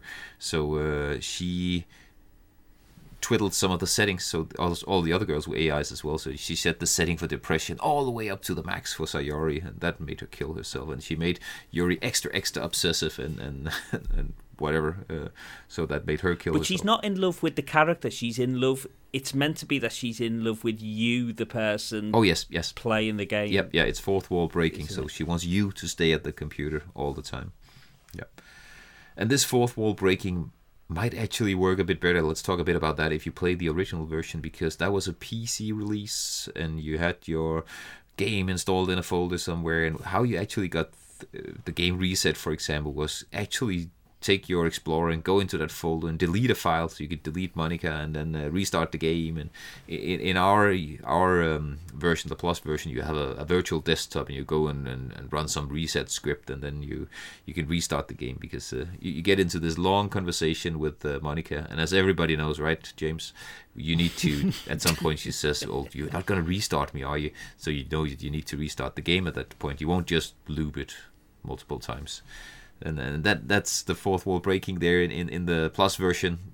You go out in what looks like an OS and try to alter some files and delete some files and run a script, and then you can get back into the game. But that for me was the most horrifying element of the whole game, was having to rummage around in like subsystems and folders and everything. I was like, that freaked me out way more than anything else I saw in this game. I was like, shit, I am so far out of my comfort zone here. But I think unfortunately it just, that part really falls flat on the Switch, because you're like, why would I be doing this on a handheld console? It just makes no sense. And that was kind of like, you're like, I'm very much just doing a task within a game now. There's no there's no fourth wall element here. I mean, it falls apart. The fourth wall part of it falls apart on the PC as well when it's done through this layer. So that would work better in the original story. But what happens when you reset? I forget actually. When you reset the game, does it just start over, or? I've never. Jim, how long did you listen to Monica talk in game it hours? was so. In evenings, how many evenings so it was it, Jim? was so it was 2 nights, 2 nights of like, and that pause between God. like she'd say a line and then she'd just stare at the screen, and you can't like move on to the next line of dialogue or anything. You just got to wait for the game to move on to the next line of dialogue. So that was me for 2 nights, and I was like, On Steam, you get an achievement Not for on the that, you Switch. know. Oh, you do. On Steam, you get an achievement if you loop. I think she has about 30 different lines of dialogue, and if you let her go through them all, you Yeah. get an achievement. I did that. I waited for her to say everything until I saw the same again, and then it'll be said. Yeah. So I must You've have probably that got one. your Steam Yeah, achievements turned Jim's off. You probably said, miserable sod. Yeah, sure, I've probably had do. this conversation Well, before. yeah, This all sounds yeah, quite exactly. familiar. That's what it was. I saw a line of dialogue, and I was like, I'm sure I've seen this before. And I totally missed that bit at the start where you say, Mads, that she tells you to reset it. And I think what it was by that point, I'd zoned out with the game. There's too much reading. I didn't know enough shooty bang bang. I'd zoned out with it, so I missed it, and it was. Speaking of wasting time, how about the whole weekend you spent with Yuri in the classroom, where there's lots and lots of conversation going on, but it's all gibberish. You can't read it. Yeah. Yes. I found that they overact that. That was far too long. I ended up after having pressed, must have been for 10-15 minutes, just press. There's so many messages that you can't read. I went just put online. it on auto and turned the speed up. Yeah, you can. Yeah, I think I on went this- online and checked. Am I supposed to be doing something else because this is doing my head in? But no, just Yeah. keep going. They said okay. I kept going. That was stupid. That was. I mean, 5 minutes would have been fine. No more than that. Yeah. I get did it. on I a get couple it. of They sessions. wanted to accentuate the fact that you're stuck there for the entire Yeah, you weekend. stuck there all weekend with it, Yuri. yeah. But still, Yeah. that was just stupid. Yeah. Because I think it's on the Switch. You can hold down the right trigger, and it just goes brrrr right the way through all Yeah, it. that's what I did. Because I was doing the exact same. I was clicking and I was coming back onto the desktop, and I think, right now I'll go back into it. I'd come back out to desktop, mess around with a couple of things, go back, and I was like, Jesus, it's like we're not getting anywhere here. And I was like, and it was like, I think it must have been around this point that I don't think the game ever actually told you how to use them, but I think it was when you pressed the plus button, it brought up the options like along the bottom there as well, the kind of the in-game menu, and there was sort of things that, to skip over. But it was just, I was just trying different buttons, and then I think it was the R button that something just started rattling through, and I was like, oh, maybe we're onto something here, and it took me to the end of the conversation very quickly. And So the R button So is that probably reset- the equivalent of, in our Steam version, saying skip. But I didn't dare say skip, because what if there was something that I could actually read later on true. that I would skip? Yeah. So that reset thing's interesting. So I never reset the game. I deleted the Monica character file. Okay. So I'm pretty sure. So I went into in the files. You can find there's a yes. folder called characters. Yeah. And at that point, hers was the only one in there. Yeah. Yeah. I deleted that as well. But that's how you end the game, right? Yes. But Yeah, then, and then well, you when don't, you go to start a because new game, she has a pop at you, so you delete her, but she's not deleted. She does. just has a pop at you for deleting her. True. but then it kicks you back to the virtual desktop, and then when you go to start the game again, there's a letter from her. Did you guys see that? Yeah. Yes. Yeah. So I left it there. Actually, I never reset the game. So I reset the game to be able to play again, try to charm Sayori instead. So you need to run the little So when reset script. So when you reset the game at that point, then does it literally just reset right back to the very start with all the characters back? Yes. Okay. Yeah. But you Did still you got your guys side try and stories open and all that. Yeah. Did you guys? So in your subsequent playthrough, then, did you try mess around with deleting any characters during the game? No. Would be fun to see if 'Cause it's supported. Well, I think you can. I think you can delete Monica pretty much right at the start. Okay.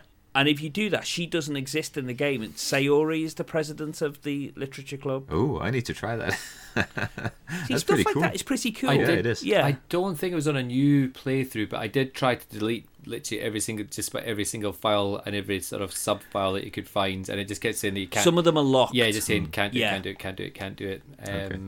Yeah. So But you can delete Monica's files certainly during and so the that's game. where the Okay, branching cool. storylines come from. as opposed to the way. But that should then Yeah, but- actually make sure that Sayori doesn't die, because then she wouldn't have fiddled with her depression levels. Well, I don't know whether You she got me does. interested. Yeah. I'm gonna turn that game back on and try it once more then. Yeah. Yeah, I never tried it. I left it there. I never reset the game. I just played the side stories from the virtual desktop there. But just on the kind of ARG stuff. By the way, what does ARG stand for? Does anybody know? I don't know either. Anyway, augmented it reality gaming, I guess. Is it okay? Right. Yeah, you hit the nail on the head, Mads. That and you did, Andy. That stuff just is completely falls flat with this virtual desktop. I mean, imagine playing this game on your PC, right? And you knew nothing about all this. You just picked it up because someone said, "Oh, you should try this Doki Doki Literature Club." You knew nothing. And then you start getting the blue screen of death and all stuff like that on your PC. You have to actually go into your file explorer, and like that stuff then it actually becomes pretty cool and interesting. Yeah. I would have taken my PC off to the repair shop. Yeah, exactly. It's broken. I need you to fix it. But on the Plus version, it just feels like part of the game. You never leave the game environment, do you? So it, as you said, Andy, feels like just a bit of busy work within the game environment just to do what you need to do to end it. Yeah. Which Yeah, is true. a complete change. Vito would kill us for not mentioning this, but he did say right early on this that you shouldn't play the Plus version because it would spoil part of the game. Yep. And he was He was spot right. on. He was right. Yeah. Yeah, he was. We should have all listened because we would have had a much better experience, I think, not playing the. Mind you, some of us, maybe I know, Andy, you don't have a PC that you couldn't have done that anyway. But it's a shame because I feel like that probably the games, the bits that I think Dan Salvato is the most proud of with this game. For us, like for me, it's just it was nothing. It just nothing. It is a shame that they didn't maybe find some way to tailor it slightly better to the Switch experience, because beyond those parts, the actual experience of playing a game like this, the Switch is perfect for it. It's so much better than playing on a console because it's much closer to holding a book as sitting there holding the Switch. And like I say, the combination of having that and the headphones on, I was just sitting in my comfy chair with, like say, you were saying earlier, because like the lights down low and just like reading my way through this, and it's like it reminded me just how great a console this Switch is as well. Actually, I absolutely the Switch is a fantastic console, and it's not something that I play on nearly as much as I'd like to, or that I should either, to be honest. And this game, it fitted to it so well, but I don't know if it had been maybe a bit more sort of, like I say, tailored to the Switch, it would have been a lot better for it. It very much felt like something that had been just kind of dropped onto it. Shoehorned. Yeah. Do you want to listen to some clips? So, of course, I do want to listen to some clips. Let's actually go with Aaron Maupin's clip right here. Hi, this is Aaron Maupin with some thoughts on Doki Doki Literature Club. I played the free version back when it was released, and unfortunately I knew going in that it included horror elements, but I'm not sure I would have played otherwise. Doki Doki does a good job of copying the gameplay of dating simulators, so much so that the opening is quite dull. When things finally ramp up here, instead of being rewarded with pinup or sexual content, we are treated to trauma and death. For the game club, I bought Doki Doki Literature Club Plus, intentionally the PC version. The story is unchanged. We have 4 girls in the after-school club to romance: Sayori, Yuri, Natsuki, and Monika. When I originally played years ago, I went after Yuri. This time around, I tried to write poems that would appeal to Sayori, and while the dialogue changed a bit, the story ended exactly the same way. Same deaths, same death scenes, same ending. The most disappointing thing about the Plus version is that it includes a virtual desktop, which you must use to delete character files to progress through the game. In the original version, these were actual files on your PC, so discovering that you could delete them after finding them and then continue the game was much more affecting. I feel like having a virtual desktop, which is probably necessary for console players on the PC though, it's a real misstep. I really wanted to see what would happen if you delete different combinations of character files. For example, delete everyone but Yuri. How is the club affected? Delete Natsuki but leave everyone else. What happens? But the game doesn't allow this, so that was a disappointment as well. I agree with Raushi, that the main reason to purchase the Plus version is to support the developer. After all, I did enjoy the free version of the game, and it is worth paying for. The Plus version does include some non-horror side stories about the formation of the club. I did 4, and they were a bit boring, if sweet. The horror elements in Doki Doki are okay. Lots of glitching images and audio. The game is at its best when it's subverting the visual novel interface. A standout moment for me is when you stay at the school all weekend with Yuri's corpse, advancing garbled dialogue and watching the sun set and rise. Except for Monika, initially, all the girls in the club suffer in some form: depression, autism, abuse. I only have direct experience with depression, so it's hard for me to talk about these. I appreciate that the game doesn't offer any easy solutions, because there never are. I do feel like having an assortment of issues on display somewhat diminishes the impact of each, especially Yuri and Natsuki, since Sayori is given so much screen time. But the side stories remedy this somewhat. I enjoyed this game a lot the first time I played it. The second time around, the Plus version, it isn't plus enough. I expected more. Thank you, Maz, for picking Doki Doki Literature Club, and a big shout out to the Discord group, especially John V's reaction to the game. I can't wait to start Dark Souls. Maz, you're going to complain, but you are also going to enjoy it. So that was Aaron Maupin talking about his experiences with the game. Thanks a lot for your clip, mate. And thank you for the VIC-20 that you're sending me. I'm really looking forward to receiving that. So he sent me some pictures. Actually, he sent you guys some pictures because it's on our Discord. So you can see this beautiful, beautiful VIC-20 that's coming my way. Really looking forward to that. Nice. I love the Vic. You could have an alternative 8-bit wars mat with the VIC-20, the ZX81, and some other historic relic. Oh yeah, that'd be good fun. But don't mention the wars, mate. Don't mention the wars. No, don't mention the wars now. So, side stories. I played all of them, and to me it felt... maybe that was just because of the way that I see the main story as treating those mental illnesses quite harsh and making it feel so hopeless and as if there's nothing you can do. All of these stories were really heartwarming, sweet stories about accepting each other, learning about how to handle each other because different people have different needs, and learning how to respect each other. And I found all of these were really, really well done, well written and sweet and heartwarming, and especially actually, from the story, from the main story and from some of the side stories as well, that Natsuki and Yuri have a hard time understanding each other because Natsuki has this really hard way of she's very aggressive, really, isn't she, in the way that she reacts to other people, and very, very protective. If anybody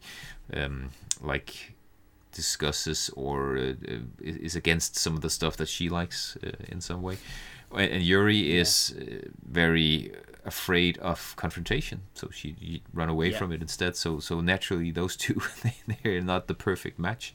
But there's this really, really sweet side story about those two becoming really good friends. And if you haven't, you should actually try to see that one at least. I love that. But yeah, Natsuki's is all about like people just respecting one another for the things that they like, isn't it? And and again, kind of learning to embrace other things, not just dismiss people because of you might not like what they like. So I thought I'd played all of these. I thought there were 6. I thought, right, great, I've played them all. But actually, no, I only played the ones I think that everybody gets access to. Okay. And the others unlock by you have to go through and you have to romance each of the girls. Yeah, you have to romance each of the 3 girls in that first part of the game, up until Sayori hangs herself. So I did that because you can do that very, very quickly. Just restart the game and use the skip feature. Then it will skip directly to the poems. Make a poem, skip. Make another poem, skip. Make the 3rd poem. And then you've got it opened, pretty much. Yeah, Jim? So I've only played 3 of the side stories. But do you think the side stories were better because of the main story, or do you think there's enough in there that they would work as being the main chunk of the game? So take what is actually the main story, throw that aside. Do you think there's enough in the side stories to work on their own? No, you need to know the characters. Yeah. Because the characters aren't introduced in the side stories. So you need to know the characters and know a bit about their personalities for this to be interesting. Yeah. But because these are side stories where two of the characters learn about each other. So Sayori and Monika learn about each other, and Monika learns about handling Sayori's depression, for example. And there's Natsuki and Yuri, and there's lots of combinations where people that have different views on life and on how to different skills in how to communicate with each other and how to understand each other learn that there's something good in everybody. And especially I love the Natsuki Yuri one because it takes so many of the things that I see in my own kids and it does it right. Like, for example, Natsuki has a panic attack, and I've handled so many panic attacks in my life, it's crazy. And Yuri does it just right, and it's clear to me, at least, that whoever wrote this actually learned something about this and how it actually works and tried to convey that, because this actually teaches people something. Yeah. So it's put in not only about panic attacks, but about depression and panic attacks and autism and anything. Yeah. So it's put in a positive. It's otherwise bad. It's put in a positive outlook onto mental health, rather than the almost the negative side of it that the main game portrays. Yeah. They feel like a response and a counterpoint, I think, to the main game. Yes. I mean, I was pretty negative on this when I finished the main game. You know, I was tired of all the kind of hopelessness of it. Yeah. All of the kind of gamey bits haven't worked. You know, and I was ready to be pretty scathing. And I then played the side stories I played, which was only half of them, and they were by far the most enjoyable aspects of it for me, and actually kind of has brought me back round to a bit more of an even keel on the whole package. There is absolutely no difference between playing this game in inverted commas and watching it on YouTube. Barely any difference. No. So you can just fire up YouTube on your phone and just watch these side stories. That's what I'm going to do now with these other bits, because I'm looking at the wiki and looking at a summary of them, and they all are looking at the one that you've just been talking about, Matt. It's called Self Love. Yes. And it looks, they're great, and each of them are about 10 minutes long. Yep. They're both in 2 parts, aren't they? Kind of 2 10-minute parts. Perfect. And I think it's reassured me that this guy can tell a maybe a bit more of a nuanced, mature, positive story, rather than the rubbish of the not rubbish, the it's stuff just, in the main. It's just such a shame. I totally agree, and I felt the exact same way. I was negative on the game as a whole before I entered the side stories. I somehow. The whole fourth wall breaking and thinking, how would this have been as the PC game originally, made me a bit more soft on it. Maybe I appreciated it a tiny bit more, but these side stories just turned it around for me. So this is not my favorite game by a long shot, but it's also a gaming experience I'm now glad I had, and not just sad and angry about. Yeah, it's just such a shame that you've got to play through like the whole game again to try and unlock those side stories, rather than them being available. You can do it in 2 minutes, mate. Just by holding the skip. It's no problem at all.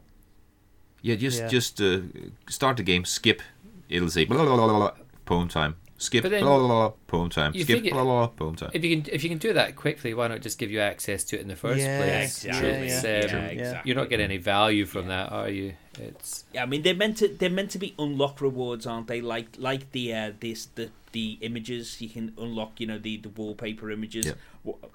Why you'd want to view the backgrounds outside the game, Lord only knows. Yes. But you can unlock them. But the more interesting thing, you can unlock the music player as well. And you unlock more tracks by going through. Totally agree with you though, Andy. For the chore of having to just skip through just to unlock them, just blooming give us them right. Yeah, and I think because it's not, by the sense of things, it doesn't take nearly as much effort as what it maybe I initially sort of indicated it might do. But the side stories were really nice. I would happily go and play more of those. I'm probably not going to bother to go back into kind of for what little effort it is. There's other stuff I would go and play in the meantime. But it is a shame because I would happily go and play the rest. And I think it is. I think it's definitely it was a nice note to finish on. Is that I think maybe you guys have already said as much anyway, but I would just add my sort of thoughts on that. And I think it does. I think the side stories have got a subtlety and a charm more than anything else that's missing from the main game. I think it's you were saying that kind of the main game's kind of divided into two halves. So there's an element of it that is that it sort of it feels kind of rings true a little bit, but I think kind of a lot of the interactions in the first part of the game it doesn't feel 100% natural, and then kind of the sort of the post Sayori suicide, it goes into quite sort of a jarring phase of game, and it becomes something very different. So I think what's nice to see is in the side stories, for me, that kind of that I think is probably where it really captured that sense of innocence and a sense of charm. And as you were saying, Mads, and I think maybe did a far better job of giving you an insight for those of us who very thankfully don't have any sort of real kind of direct hands-on experiences of of some of these really difficult situations. It gives us kind of a bit of an insight into that, and I'm very glad for that. That's something really really good to come out of this game. I mean, I guess you could get some of that good out of the main game as well, but it's such a bleak outlook on the whole thing that it kind of just drowns in all that negativity, if you ask me at least. Yeah. And where in these side stories, it's the focus is on the positive and on understanding each other instead, right? Yeah, exactly that. Yeah. They're lovely. They're lovely stories. They're just really nice tales with a really nice message. Yeah. Characters come across really well, and it's for me it's the best thing he's done. Yeah, for me as well. And it's not because I don't like horror games or horror stories, because I do actually. But I guess I've learned that I don't like horror stories where they use mental illness as the weapon. Yeah. Completely fair. So, should we have another listener clip? We've got a clip from Mitsuyama. So Mitsuyama is going to speak right here. Hi everyone, it's Stephen, aka Mitsuyama on Discord, and I'd like to share some comments on Doki Doki Literature Club. This was my first time playing DDLC, however, I had heard about the game and knew that there was more to it than being just a straight dating sim or visual novel. I was playing the Plus version on Xbox, so the ARG aspects of the game probably weren't as impactful as they could have been if I'd been playing on a PC and interacting with the game files via my OS. I found the DDLC story to be quite basic and, aside from accessing some unique scenes when targeting your poems to each of the characters, your actions in the story cannot change the outcome. I guess the main reason for this is that Monica, having become self-aware, is manipulating the game and the other characters in it to ensure that she gets the outcome that she wants. She's unhappy about not being a romance option in the game and wants to proclaim her love for the player, and so, in the end, the player's actions are futile. The moment when you discover that Sayori has hanged herself was a shocking moment, even though the game telegraphs that something bad has happened. Mental health issues can be a tough topic to cover in video games, and I'm not sure that the DDLC story does a particularly good job here. I thought that the topic was treated more sensitively in the side stories, however. I believe that getting professional advice is essential when covering these topics, but unfortunately, I don't think that was the case here. Someone on Discord group posted that they found the content warnings were a spoiler and shouldn't have been there. I strongly disagree with this. The content warnings were essential given the contents of the game and the effect it could have on people with similar issues. As you progress through the DDLC story, you are introduced to the ARG aspects of the game. I was initially excited about the possibilities of affecting the DDLC story by manipulating the files via the simulated desktop, but this didn't turn out to be as deep as I'd initially hoped. I was intrigued by the story that emerges via the emails and documents that you can access via the simulated desktop, that explores the concept of living in a simulation and what happens if you make the people in the simulation aware that they are part of a simulation and give them the power to change the simulation. This was just enough to keep me replaying the DDL story, making liberal use of the skip text function to unlock more of these snippets. However, in the end, I thought that the payoff just wasn't there. I would have liked the game to explore this concept a little more, but I appreciate that this is a small game created by a small team, and they probably didn't have the resources available to spend more time on it. Overall, I enjoyed my time with the game, and I'm glad that I played it. While it's not got me interested in taking a look at other dating sims or visual novels, I would like to look at more games that have ARG elements or break the fourth wall. Thanks a lot for your clip. That was Mitsuyama talking about his experiences with Doki Doki Literature Club. And we are nearing the end, lads. We've already spent 2 hours, as usual. Just a short one. So maybe it's time to conclude. I think we'll start with Jim here. Jim, what are your thoughts on visual novels as such? Is this something you're going to continue playing? I mean, are you going to finish 50 visual novels this year, for example? Visual novels. So I probably would play another visual novel. I wouldn't play this again, that's for sure. I can see there's an appeal there. I think for me where it I went in with my own thoughts of where it was going to go in terms of the horror and the branching paths, and it didn't do that, and I didn't click with the characters straight away or at all really. And I think that was more down to the subject matter. In terms of like the literature and the poetry, and then reading their poems, and but I mean I would give a visual novel another go, just maybe not one that's based around literature and poetry. Pick up Ace Attorney. That's a visual novel as well. They're great games. I've played them. Not the first Ace Attorney, but the one that came out on the DS. I love that. So you have played visual novels? It's more of an interactive. It's interactive, isn't it? Novel, it is.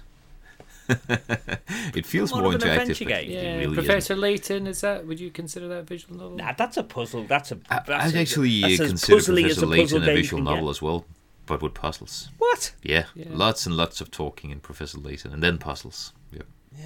I really enjoyed it. It is at the ends when you get all the exposition dumped. Yeah, there's far too much cleavage in that one, though. So, Andy, what are your thoughts? Yeah, have I told you that dating sims and visual novels is all you want to play for the rest of your life? Exclusively, absolutely. I am 100% convinced. I don't know. There's not. I think you can look at anything one of two ways. I don't think there's a lot of good takeaways from this game. There's a lot of I enjoyed. There's it subverted my expectations on a number of occasions, and I commend it for that. Definitely, I always kind of. I came into this thinking I knew what I was going to get, thinking I knew what the hook was, and then obviously got something completely different again on top of that. I think it covers. You've got to commend any game that is brave enough to tackle some difficult subjects, and I think I would always give it credit for that as well. We've just been able to spend 2 hours talking about, amongst other things, a lot of issues that are important. But I think probably if you're looking at purely from a game perspective and what I normally enjoy, there's probably just not enough interactivity for me. I don't think it's not to rule out visual novels, especially having just said what we've said, where maybe you could have a slightly looser interpretation of what a visual novel is. Funnily enough, Matt, one of the games that it was been on my eBay watch list for the longest time. I actually looked at picking a visual novel myself for this season. I remember that. The House of Fata Morgana. Exactly. Yeah. Okay. But I think, is that not like dozens of hours long? Yeah. Imagine that. Imagine just looking at a screen for 24 hours. Yeah. So in the words of John V, as well subsequently here, thank folk that I didn't pick that, because it's there goes the explicit mark on the podcast. I think that might have been probably a bridge too far to start off with, but I can absolutely see the appeal of them, and it's I guess probably it can take you places that maybe some other games can't, and it's been a really and I think probably the Discord would reflect that as well. I think it's probably been one of our most kind of interesting discussions that we've had, and just a really kind of it just really kind of like it sort of felt quite sort of as most of these episodes are, but with one especially, I think it felt kind of like quite privileged to be part of this one. It's been a good one. I've enjoyed it. It's something different for me, something new. That's good. It's definitely been a quite divisive game on Discord. A lot of people have hated it, and some people have loved it. So yeah. As we've said before, the best ones are. That's always what makes for the best playthrough game in Discord chat. Is when it's kind of, it's not something that's universally loved or hated. Yeah, good point. So Chris, your thoughts? Yeah, I think it's probably the most spoilable game I think I've ever played. In that it doesn't take a lot to spoil the effect of the game. You know, I think for me to have really got enjoyment and out of this game, I would have had to have come at it almost at the point of release, knowing absolutely nothing about it. I think even knowing that it is, some people consider it in the horror genre, means that you're just waiting for the thing, whatever the thing is, you're waiting for the thing to happen. Yeah, I agree. Which means that the opening couple of hours are just interminably slow because you're just waiting for the thing to happen. But it's even spoiled in the beginning, because with the same text they say all the characters are over 18. They also have a content warning about distressing images. Yes, completely agree. Mental illness and so on. So it is spoiled. And if we could go into it knowing nothing, just thinking this is a sweet little dating sim, it would have been a completely different experience. Yeah, completely agree. I mean, I still. And you know, playing it originally on the PC would have meant that the ARG stuff would have had more of an impact as well. Yep. I still think I would have struggled with the overall tone of the story, though. I think that the thing that I didn't like the most about it was the sense of hopelessness to the whole thing. Yes. It's very, very dark. You know, which, as you said right at the start, Mads, I mean, you know, the even slight hint of horniness to the whole thing is massively overshadowed by just how bleak the whole thing is. And I think that's the bit that I struggle with the most. I don't want this to sound, you know, Dan Salvato's probably not going to listen to this, but I don't want this to sound rude or disrespectful in any way, but I feel like he's written this game for a certain subset of the game playing public, and I think that subset would absolutely adore this game beyond belief. And I think this game has a huge fan base, and I can kind of understand why that is. It's not my cup of tea. No. In many ways. When I was playing it, I thought it was just kind of okay. I liked the side stories. They were my favourite part because of it. There was a sense of, I think Andy said there was a charm to them, and there was a hopefulness about these people kind of learning to accept each other's, you know, foibles and differences, and I like that. This game has been way more interesting to talk about than to actually experience as a game, both on Discord and here this evening. I've had the bits I've enjoyed most is when I've been on the Discord chat or I've been talking about it with you guys, and I think it is brought out kind of not just gaming issues, but things that, you know, we've been able to sit for a couple of hours talking about. We've been talking a lot about kind of what we like about games and what games mean, what stories mean, but also about, you know, how we are affected by, you know, portrayals of mental health and stuff that we've either know about or some of us have been directly affected by. So I think in that sense it was a really good choice of game, and I'm glad you chose it, even though I think probably you're thinking, you know, I wish I'd chosen something different now, perhaps. But I don't. I'm glad we played this. I thought it led to an interesting discussion. I don't love the game. I don't hate it either. But it was an interesting experience. So I'm really glad I tried it. I do wish I could have gone into it, as you said, completely blind. Would have been more impactful. I also do wish that it had been I would much rather have seen a game where Monica had actually killed these guys in some way, instead of making it a double suicide. That was what happened. But becoming a vampire. or becoming a vampire. Something like that would have worked as well. But from Doki Doki to Dawn. Yeah. yes, that would have been. Now awesome. we're talking. But no, I really liked it, and I like the medium. I like visual novels now. Definitely, I've guess I've played a few before, but nothing. It's not a genre I've really dived into. So I definitely like that. I'd even say maybe I'd be okay with trying an actual dating simulator and seeing what it's like, because I do like that little gameplay hook as well. I would definitely want it to be as innocent as this, because I'm not really interested in it being anyway pornographic or more towards leading towards actually betting any of these girls, because that would make me feel weird. But the whole romantic part of it, it's kind of nice. It's fun. I'd like to try that at some point. So I should try that at some point. Maybe I can play one of those with one of my daughters. So it needs to be a sober one. Yeah, what do they call? Do they call them? Are they otome or otome games that are romantic games? I don't know. I've got no idea, mate. Have a look. If you have a look at OTOME visual novels, Okay. like they're like romantic visual novels, which aren't, I don't think, are horny in any way, No. but they are. So they I know for a fact sounds my like what kids you have played a described. few, and they've been quite innocent as well. Daddy Daycare, for example, which is kind of like a gay romance simulator, but they like that. Yeah, there's Hatterful Boyfriend, isn't there, as well, as one that people talk about? Yeah, true. That's the one. Is that the one with the pigeons, or? I think so. Yeah, okay, Yeah. Yeah, but there are good examples of fun visual novels and dating sims. So I'm sure I'd actually be up for trying some of that as well. Just don't let Rousey lead you astray, because he's led Heavy Metal Dawn astray. Oh yeah, poor Danny. Yeah, he'll tell you. What Look, is- here's what is some that? really innocent recommendations for you. Just try this Yeah. one. There's no. What is that game acting lessons they've been talking about? I mean, I- I haven't even dared to I Google dread it. to think.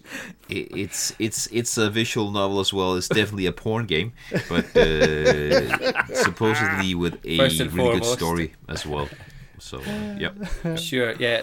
Just Blimey. like you read Playboy for the articles, that sort of idea. that's what I've always read for. So I don't know what you're talking about there. Yeah. So before we go to the shoutouts, let's listen to John V, who has some finishing remarks about this beautiful game. So take it away, John. Hi there, it's John V from the Discord group, and I suppose I need to admit it. I've been playing Doki Doki Literature Club. No idea what this game was when I started, which is probably the best way to go into it. So it starts, and I've lots of reading to do, and not much else. And we soon move on to a dating simulator, which is probably a bit out of the comfort zone for a bunch of middle-aged gamers. But hey, it's just role-playing, and we're all quite happy to run around and kill people with a shotgun, so let's go into it. Okay, finally, some interactivity. I get to write a poem. Well, I get to click at stuff and pretend to write a poem. And we go around the same loop again. And again. And about an hour later, what the actual fuck have you made me play, Mads? It got weird, quick. Had to ask on Discord how many times I needed to play through the game to get the ending. No expectations going to this game, and even now I'm not quite sure what I've experienced. It wasn't challenging. I'm not even sure it was that much fun. The fourth wall breaking elements didn't do much for me. The story wasn't that interesting. The best narrative was actually in the side stories. It's mainly a game that makes you think about some of the themes it brought up, but also the vast variety of things that we have around now that call themselves games. It's certainly one to bring up next time someone assumes I play FIFA and Call of Duty just because I identify as a gamer. So that's all from me. Thank you.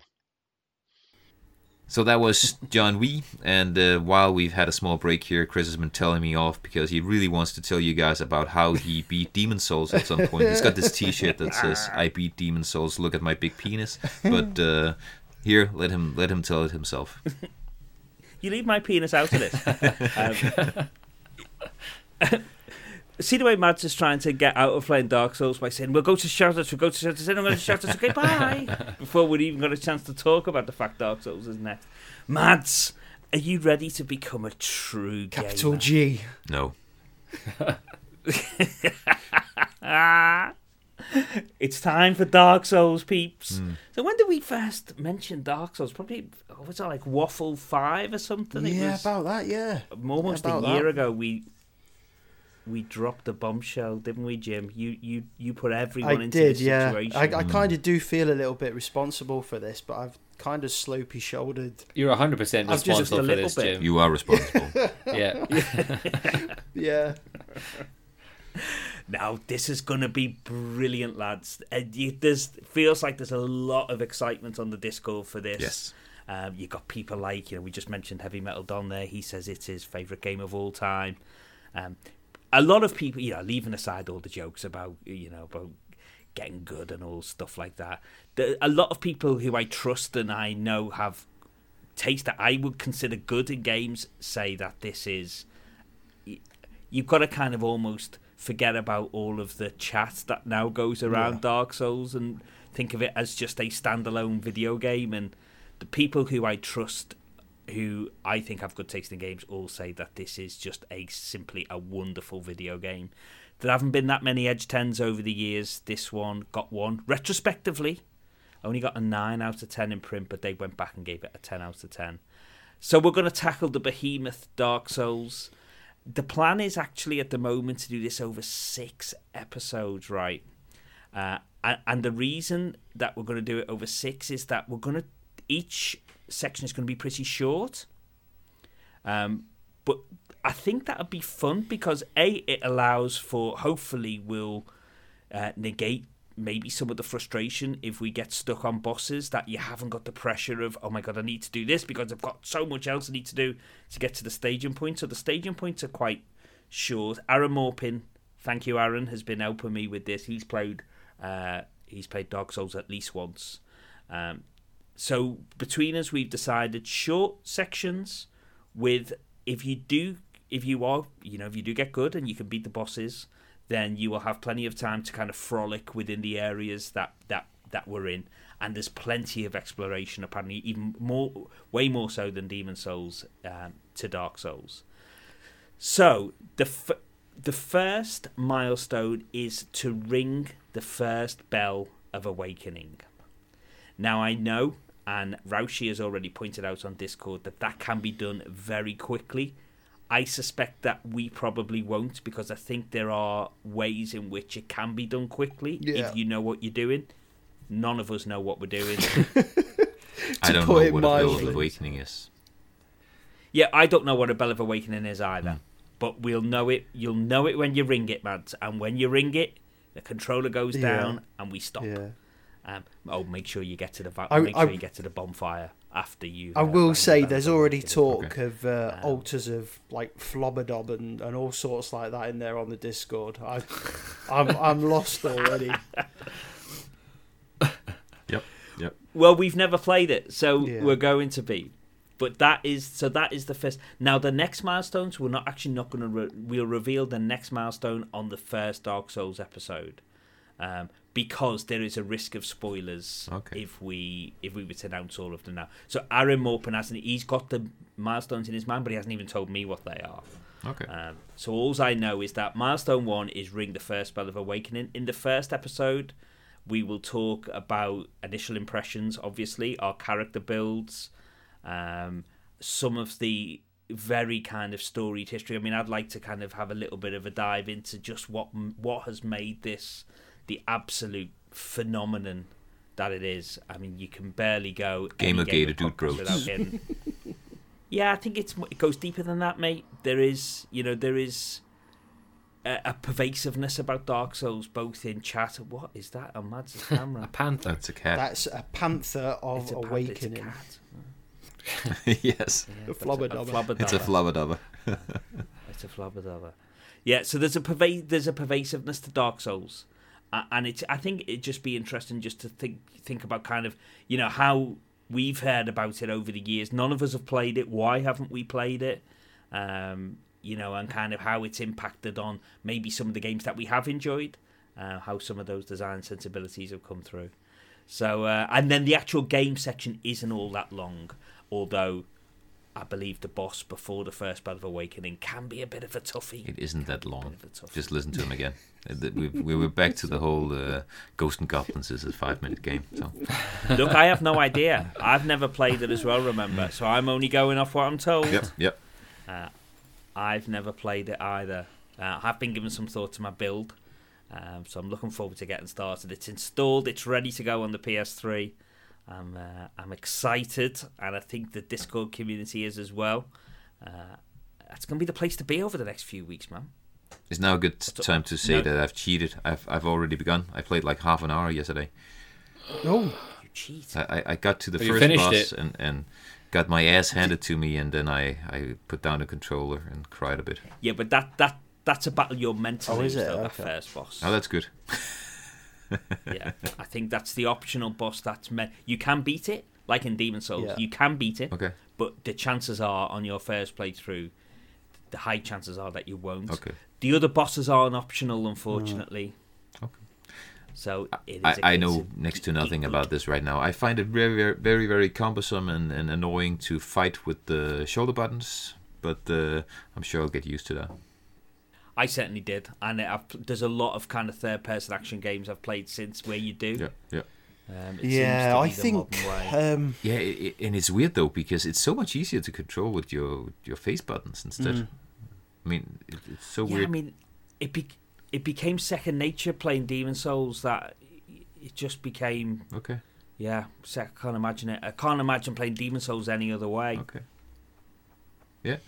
I was instantly looking for a way to remap the buttons because it just felt so weird having to use the triggers and bumpers to do the actual attacks. But there's it's just not there's natural no way to me. you can't remap it or anything. There's no options for that.